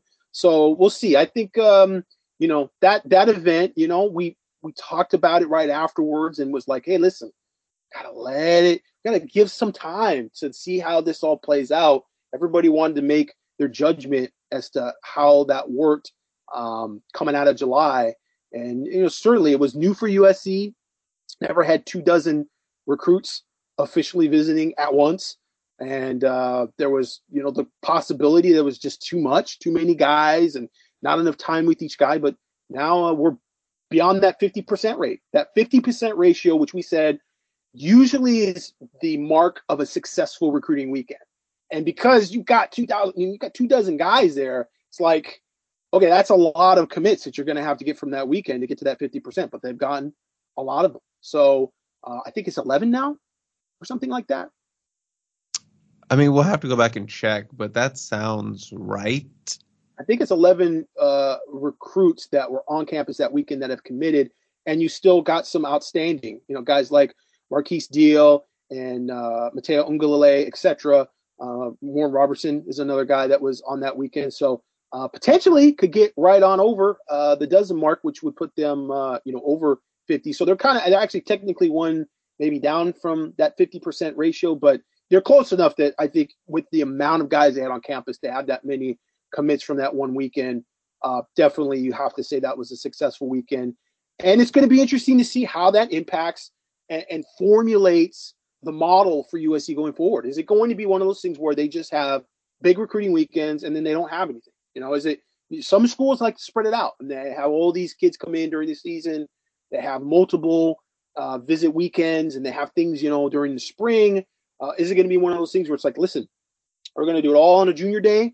We'll have 2 junior days, and then we'll have some guys come in here and there at spring ball, and then we're going to have, a couple guys come in first week of June, and then we're just going to have a massive recruiting weekend second week of June, and then maybe we'll have a guy or two second week of June, but we're going to really do more camps and stuff like that. So we'll see, how the model goes. For the second part of the question, in terms of USC recruiting to get bigger and stronger up front, I think that's the specific part of what we're talking about in terms of the evolution of the depth chart, getting bigger players and more physical players up front. And it's not like you want to get guys that are just big for the sake of being big. When you're at Iowa, Wisconsin, you're going to get a lot of those farm boys. Some of those guys are not very athletic. They're just big guys. And just look at Tackett Curtis, who is an athletic marvel. A guy who is playing like a safety role and does returns punts and plays quarterback. And his coach even told me, like, these days they don't want like this big 250-pound Mike linebacker. They need someone like him that's 230, 235 with speed. So that's kind of what they are getting bigger and stronger, but I don't think they're sacrificing any athleticism or speed moving forward. That's the thing. You don't want to sacrifice athleticism. You want Braylon Shelby. You want a 250-pound edge guy, but he can still move in space. Ohio State is still very athletic. They still get it done. Now, in terms of going the complete opposite to go the complete opposite to be a matchup problem, I mean, we can look at the Pac-12 and we could look at a school like Washington State, which took that approach. They could not recruit on the same level as USC, UCLA, Oregon. So they said, all right, we're not going to compete with those teams. We're going to go way of the spread offense. We're going to go with an air raid, and we're going to go with small defensive linemen that we're going to try to win with speed. And Chip Kelly was similar to that to some extent. He decided, you know what, I'm going to have an offense that's going to be different than everybody else's. I can't compete with LSU and USC and Texas and these type of schools head to head, get those same type of linemen and win and lose games with those type of players. I need to have a system that's a little bit different. So I'm going to get guys that can run up and down the field. And at that point in time, you didn't have any sub rules and the 8-second rule for subbing, and you could just run up and down the field. And it worked to some extent. He got to a national championship game, but I think really their best was when they were able to have some really elite defensive linemen. And they were, I don't know if I would say they were undersized. They were a little slimmer maybe than what you would find with an Alabama that's running a 34 defense. But you had a guy like DeForest Buckner, you had Eric Armstead, and those guys ended up going to the NFL, and they were big, tall. They were really more lengthy defensive linemen that they had playing for Oregon with some of those the latest national championship team that they had. But it's still pretty elite talent on the defensive line. I think with USC, you don't have to fudge so much in terms of your personnel. You can't get some of those guys that can play head-to-head with those guys that are down in the South. And we've seen it before. We saw USC going against Auburn and those good Auburn teams and beating them with guys like Sean Cody and Cedric Ellis. Certainly, you would love to have some of those defensive linemen that you have down south that are bigger and athletic. It's just in terms of what's worked. The teams in the South are bigger. They're definitely much bigger than USC. You look at Georgia's defensive line, look at Alabama's defensive line, look at LSU's defensive line even now, and LSU doesn't have that great of a defense this year. They are definitely bigger, but they're also still athletic. And so USC's not really either right now. They're athletic, maybe if you're comparing it to Iowa or what have you, but you really don't want to allow those teams to be able to beat you with low-hanging fruit and just line up in a freaking stack formation, tight, 3 tight ends, and just blow you off the ball because you're more athletic. It's like, sometimes it just doesn't work. And it didn't work for Washington State. They weren't able to be an elite team going that route.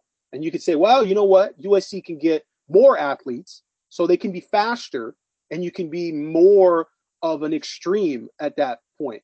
But, we also look at what Graham Harrell did. And a lot of people thought when he was hired, oh my gosh, look at what they do at Texas Tech. Look at what they can do at Washington State offensively, how they pass the ball around. Just plug in USC's talent, guys like Amon-Ra St. Brown and Drake London and everything, and they could be even better. And it didn't really work like that. Like, there was some success, certainly, and they had a year there where you had, Tyler Vaughns, and you had Drake London, you had Amon-Ra, and you had Michael Pittman. You had, some really great receivers, and you had a good offense, but it wasn't a world-beating offense. And so I think you do still have to get bigger. You still have to be more physical. You do not want to lose to teams because they can just line up and run right over you, and you're just trying to, hope that they can't compete with you offensively. You want to be able to stop some teams and do some things up front, and you have to mirror more of what I think Ohio State has done than what Wisconsin or some of those other teams are doing. Michigan, I haven't had a chance to really see how athletic they are. We know what, Jim Harbaugh is about. He likes to run the ball. But from everything that I've heard, he's sort of come out of his shell a little bit and is passing the ball more and being a little more spread and trying to recruit more athletes. They're trying to recruit more athletes.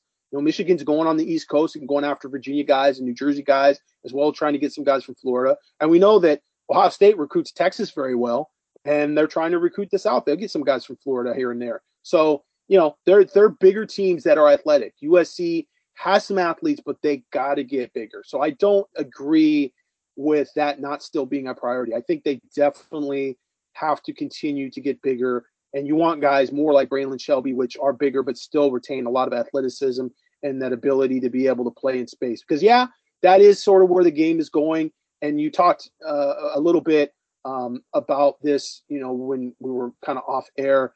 And there's even a little bit of this came up on the Peristyle about Gronk. He was talking on the telecast to the Pac-12 crew, Rob Gronkowski, who played at Arizona and obviously was a great tight end for the Patriots, about how lateral the college game is and how in the NFL you can't get away with that. The defensive players are just too big and athletic to be able to be going sideline to sideline so much with the ball. You're going to get your guys killed. And that's true. The offenses in the NFL tend to be a little more vertical. Now, you have teams like the Chiefs that still play around a little bit with little mesh routes, and you have some zip motion. And when they had Tyreek Hill there, they used him a bit in motion. They ran some screen balls and stuff like that. They got a good quarterback, and they had a really good offensive system. But in general, they try to get a little bit more up and down the seams because you've got some big linebackers that can run. And that's, certainly a difference. When you have guys in that front seven that can run, that's a big difference between the NFL and the college system. I would say that USC is maybe a little bit more lateral right now than they should be.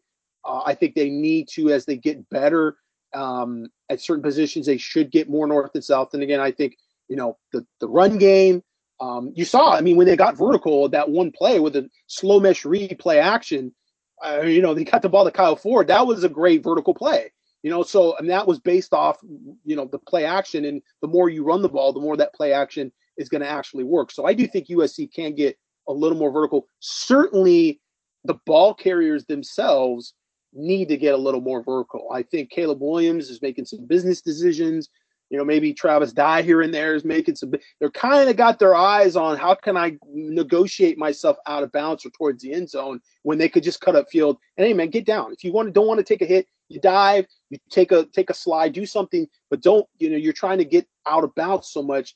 Football is one of those games that when you play to not get hurt, that's when you get hurt. So there needs to be a little more decisiveness, and maybe Gronk was actually seeing a little bit of that as well in terms of the lateralness of that game. But I do agree that, as the better teams, they're the teams that can make those big plays up and down the field, and some of that just is a result, I think, of the run game. I'm officially banning questions next week because we're already approaching 3 hours and it's driving me crazy. And we still have 2 very long questions left. So we're going to hit 3 hours. I already see it. It's already here. So I'm banning questions next week. That's an official decree I'm doing. Gerard, next question comes from Ted. It's 3 questions in one. So let's hit it with some pace, please. Hearing Helium Boys, great marathon show mostly every week. Now that we're on the back 9 of the season, a few questions. Look at the roster. So who do you think is coming back? What do you think are the positions of greatest need to backfill via the porthole? With several programs being far off early expectations, might there be some real talent from programs like Texas A&M, Texas, Wisconsin, Cal, parentheses, the freshman running back, Stanford, David Bailey, even Oklahoma, or others who may make contact?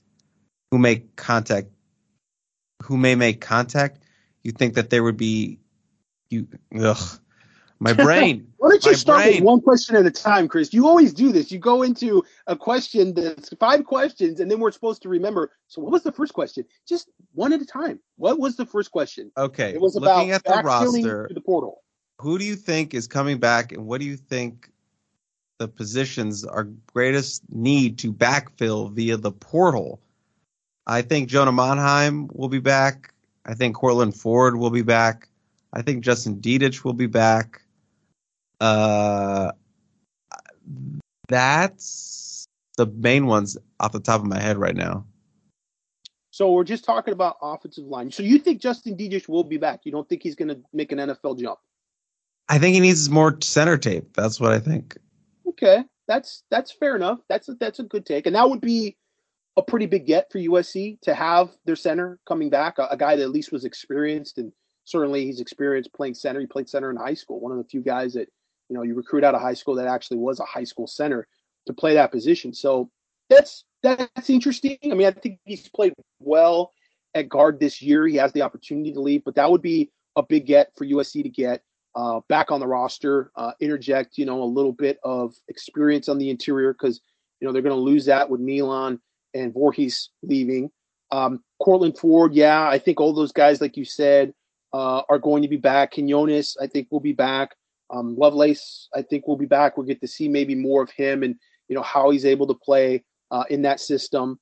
So, yeah, I think at offensive line, those are the guys coming back. If you're just talking in general, the sort of fringe guys, because there's a lot of those. We're in that COVID waiver period where there's guys that are, they're 5th-year juniors, and they're coming up for 6th-year seniors, and you're wondering, okay, there's 2 things at play here.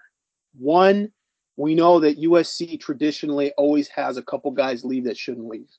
Okay, guys that end up free agents and they try to get on to a team, and you're just thinking, why did you leave early? You could have had another year, and you could have had some good film. Now, in years past, that was another year with Clay Helton, and there's really not necessarily a ton of prospects in terms of the development or that they were going to have a good year. So I can understand you go, it's just another year of Clay Helton, and we're going to win maybe 8 games. With this year and this team and this coaching staff, you have the potential of maybe, a national championship or a playoff run and development. And so there might be more reason to come back from that standpoint, and also the retention of NIL, right? There's that potential with the bigger name guys that could demand some NIL money and some endorsements, and it's less necessity for them to leave for their families financially. So we have to see how that goes. with some of these guys that are in that sort of quasi, redshirt juniors, maybe a COVID senior, the guys that are sort of going to be interesting. Malcolm Epps technically has another year that he could be at USC. Does he come back? He's not a guy that to me has great draft stock, but he's certainly probably feeling like he could leave and he could go somewhere else. Solomon Tolea-Pupu, is he a guy that says, all right, kind of did my thing at USC, now I'm playing defensive line, played a little bit here and there, but don't feel like I'm going to be a starter. I'm going to be a guy that's going to be able to come in and play big minutes. Even with Solomon Byrd and Nick Figueroa going, maybe he gets a little itchy and decides he wants to jump in the portal, maybe go somewhere else where he feels like he gets more playing time. I feel like Solo's made it this far that he sticks with it. I think he had plenty of opportunity, and we've written about this in the past, to leave already. He could have left last summer, last spring, last winter. They really tested him to see if he wanted to come back, and he wanted to come back. So I think he does come back. Solomon Byrd. And right now, Chris is grinding his teeth because he's like, we're not even through like the first question yet. And I wanted you to go rapid fire. But, rapid fire doesn't happen on a 3-part question. Solomon Byrd is a great example of a guy who I think he could leave. I think he's got to have another game here or two. Gets a sack or two. So really, I think, get on the radar. He's kind of flatlined a little bit, but that's a guy that I think could potentially leave for sure. Raylan Goldforth. That's going to be an interesting one. I think that's potentially a portal guy, maybe at the end of spring. You get Tackett Curtis in. If he feels like Tackett Curtis is being shuttled in to be a starter to go along with Eric Gentry, I could see maybe Raylan Goldforth feeling like, I'm going to go somewhere else where I can be a starter right away. Potentially. That's an interesting one. I think you're going to see some departures from the defensive backfield. I don't want to get into speculating who, but I think there's some guys there that just aren't playing that could definitely bolt. Shane Lee, I think technically Shane Lee has another year if he wants to stick around. I don't think he does. I think he leaves. So I think that linebacker position will be open. So that's when we're talking about just overall, there's going to be some underclassmen guys, but those guys are not really, we're not necessarily talking about them, and I don't want to talk it into existence, guys leaving. But certainly you're going to see on the back end some redshirt freshmen and some sophomore guys are going to leave. I think that's true on the offensive line. That's potentially true on the defensive line.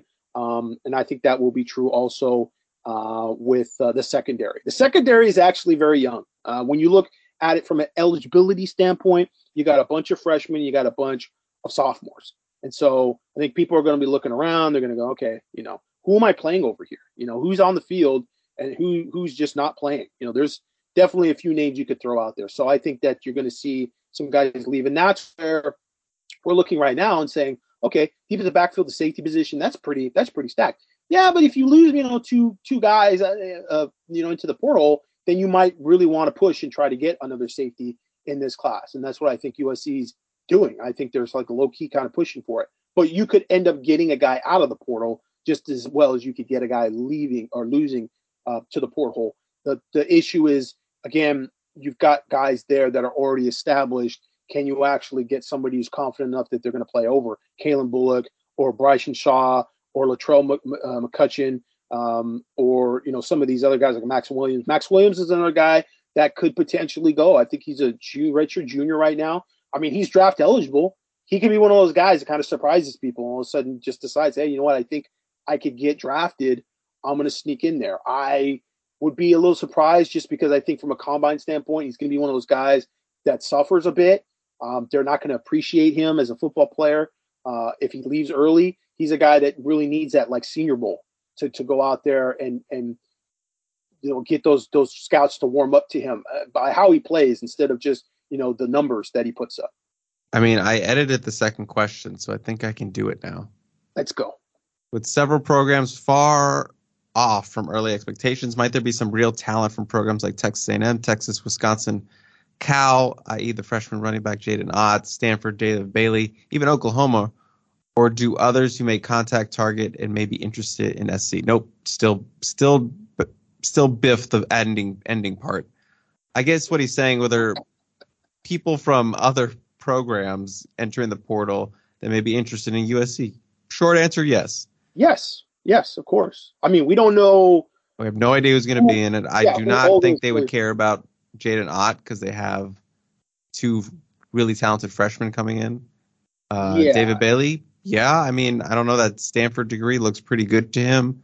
So I think he would stick around. Not sure what happens with David Shaw. But all those other programs, everyone's going to have kids enter the portal, and we won't really know what it really looks like until December. Yeah, I think Bailey is an intriguing prospect just because you're probably going to lose Nick Figueroa and Solomon Byrd. I'm still kind of putting that out there. And so that rush in sort of position becomes interesting, and you do have those two really good recruits there, and you want to keep those guys.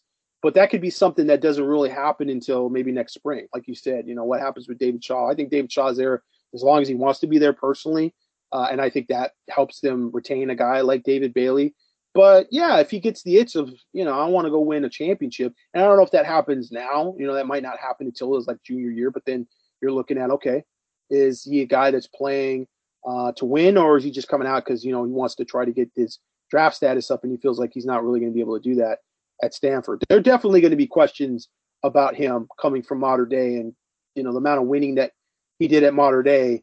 And that was part of the recruiting process for him. He talked about wanting to go to a school where it had decent balance.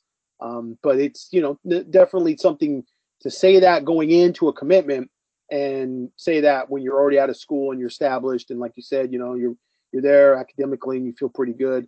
But I don't think it's out of the realm of possibility that, he ends up in the portal at some point.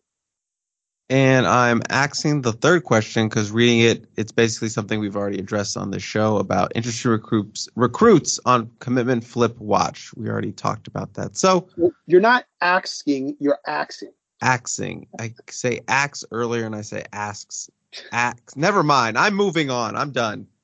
Last question. Hello, Peristyle Podcast.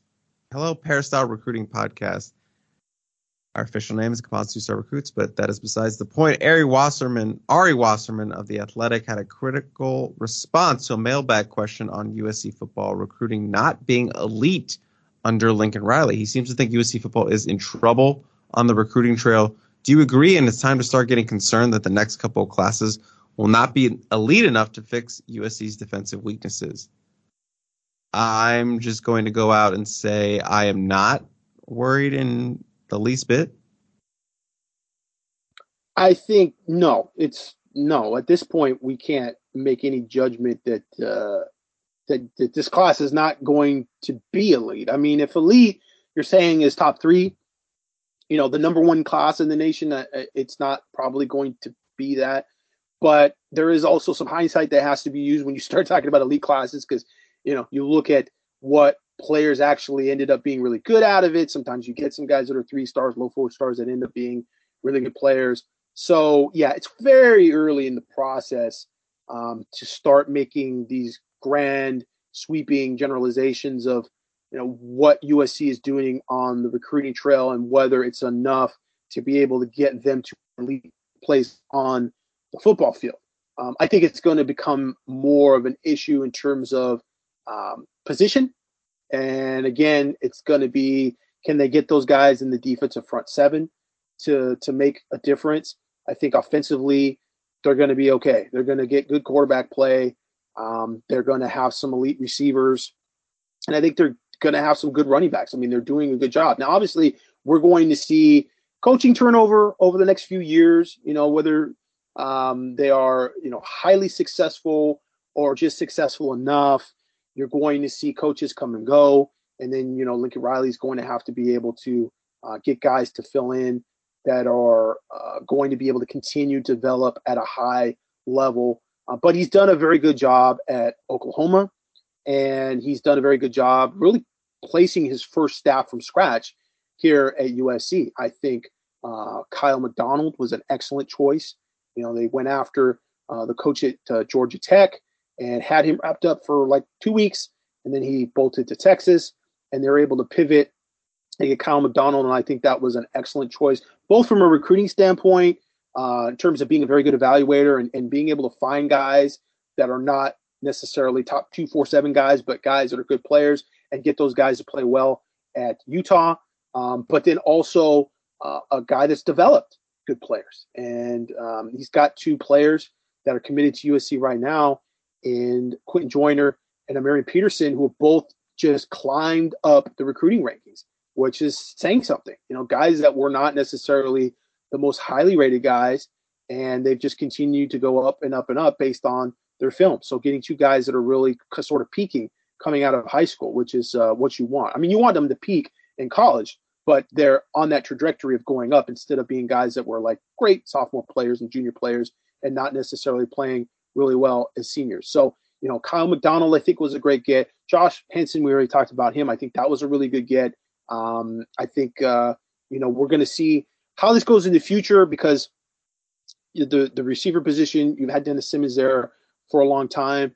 Are they going to bring in somebody different than Heward at the slot position, or are they comfortable and they feel good about that? Do they decide, to go to a special teams coach? He didn't have that at Oklahoma. I wouldn't expect him to make that transition and change up the coaching staff from the standpoint of what coaches you have coaching what positions, or if you're going to make movement to try to open up a space for a full-time special teams coach. USC special teams has not been bad. I mean, it's been decent. It's the punt team early on in the season was kind of a bit of a question. It's been not so bad. It's been pretty good lately. They don't punt the ball a whole lot, so that helps. But when they have punted over the past couple games, it's been pretty decent. They missed a 56-yard field goal, whatever. I mean, that's, big deal. They've been very consistent inside, really, like 40, 45 yards for the season. Kickoffs have been pretty good, been going through the end zone. I don't see necessarily a big push where you need to have a full-time special teams coach. We saw Lane Kiffin do that. We saw Clay Helton do that with John Baxter, and that turned out to be a little bit of a meme. And so I think, it's obviously great when you can have great special teams coaches, and, you have to get something from that. You've got to get scores from that, and you can't give up any scores when you're putting those resources in there, because otherwise you've got 2 receiver coaches, or maybe you've got an extra defensive backs coach or whatever, and you got to understand you're getting that on the road recruiting as well. That's a position where you might be losing a really dynamic recruiter at a crucial position, whereas you just got a special teams coach. I mean, John Baxter, he did a good job getting some kickers and what have you, but he wasn't helping out with running backs or receivers, some of those positions, which are going to be on the field a lot longer. So from that standpoint, I don't see there being like this huge transition in terms of the coaching staff from a recruiting standpoint. But overall, yeah, I don't think you can make this claim that they're not being elite under Lincoln Riley. I just think it's too early. It's just way too early. He has a line in here that says, you said it perfectly in your question by saying it's a good but not elite class. This class isn't winning national titles. I don't know how you can say that this early. Yeah, is this class winning national titles? I mean, yeah, that's tough. Would anybody have predicted USC's, their 2002 class would have helped them get to a 2003 national title? There was a lot of players on the roster that were previous to Paul Hackett's recruiting classes. And just like that, you're going to have guys that were Clay Helton recruits that are going to be on the roster if Lincoln Riley is able to turn that. So it's not like a class. I mean, I understand you're looking for the class that helps you kind of turn the corner. And the question here is USC's biggest need perhaps is in the front 7, and they don't have 3 top defensive tackle commits, right? So at face value, you say, this is not going to be the class that's going to turn it around for them. But I don't think that's this class regardless. I mean, you'd have to really pull some rabbits out of some hats to be able to do that. It's just, I don't think that should be an expectation right now. I think maybe next year, the following year, you start to look at it that way. But yeah, I don't know. I mean, to be critical about it, I just don't think we're at that point yet to be actually criticizing where the class is or what they're doing based on the talent pool that was available and sort of what USC was working with from the standpoint of last year and where the program was. And with that, I'm going to put this podcast out of its misery, Gerard. Misery. I think it was a good podcast. I think we had some good insight, some great conversations, touched on some discussions happening on the Peristyle. If you don't subscribe to USCfootball.com, get on it. I think you can do it for like $1 a month or some crazy something like that.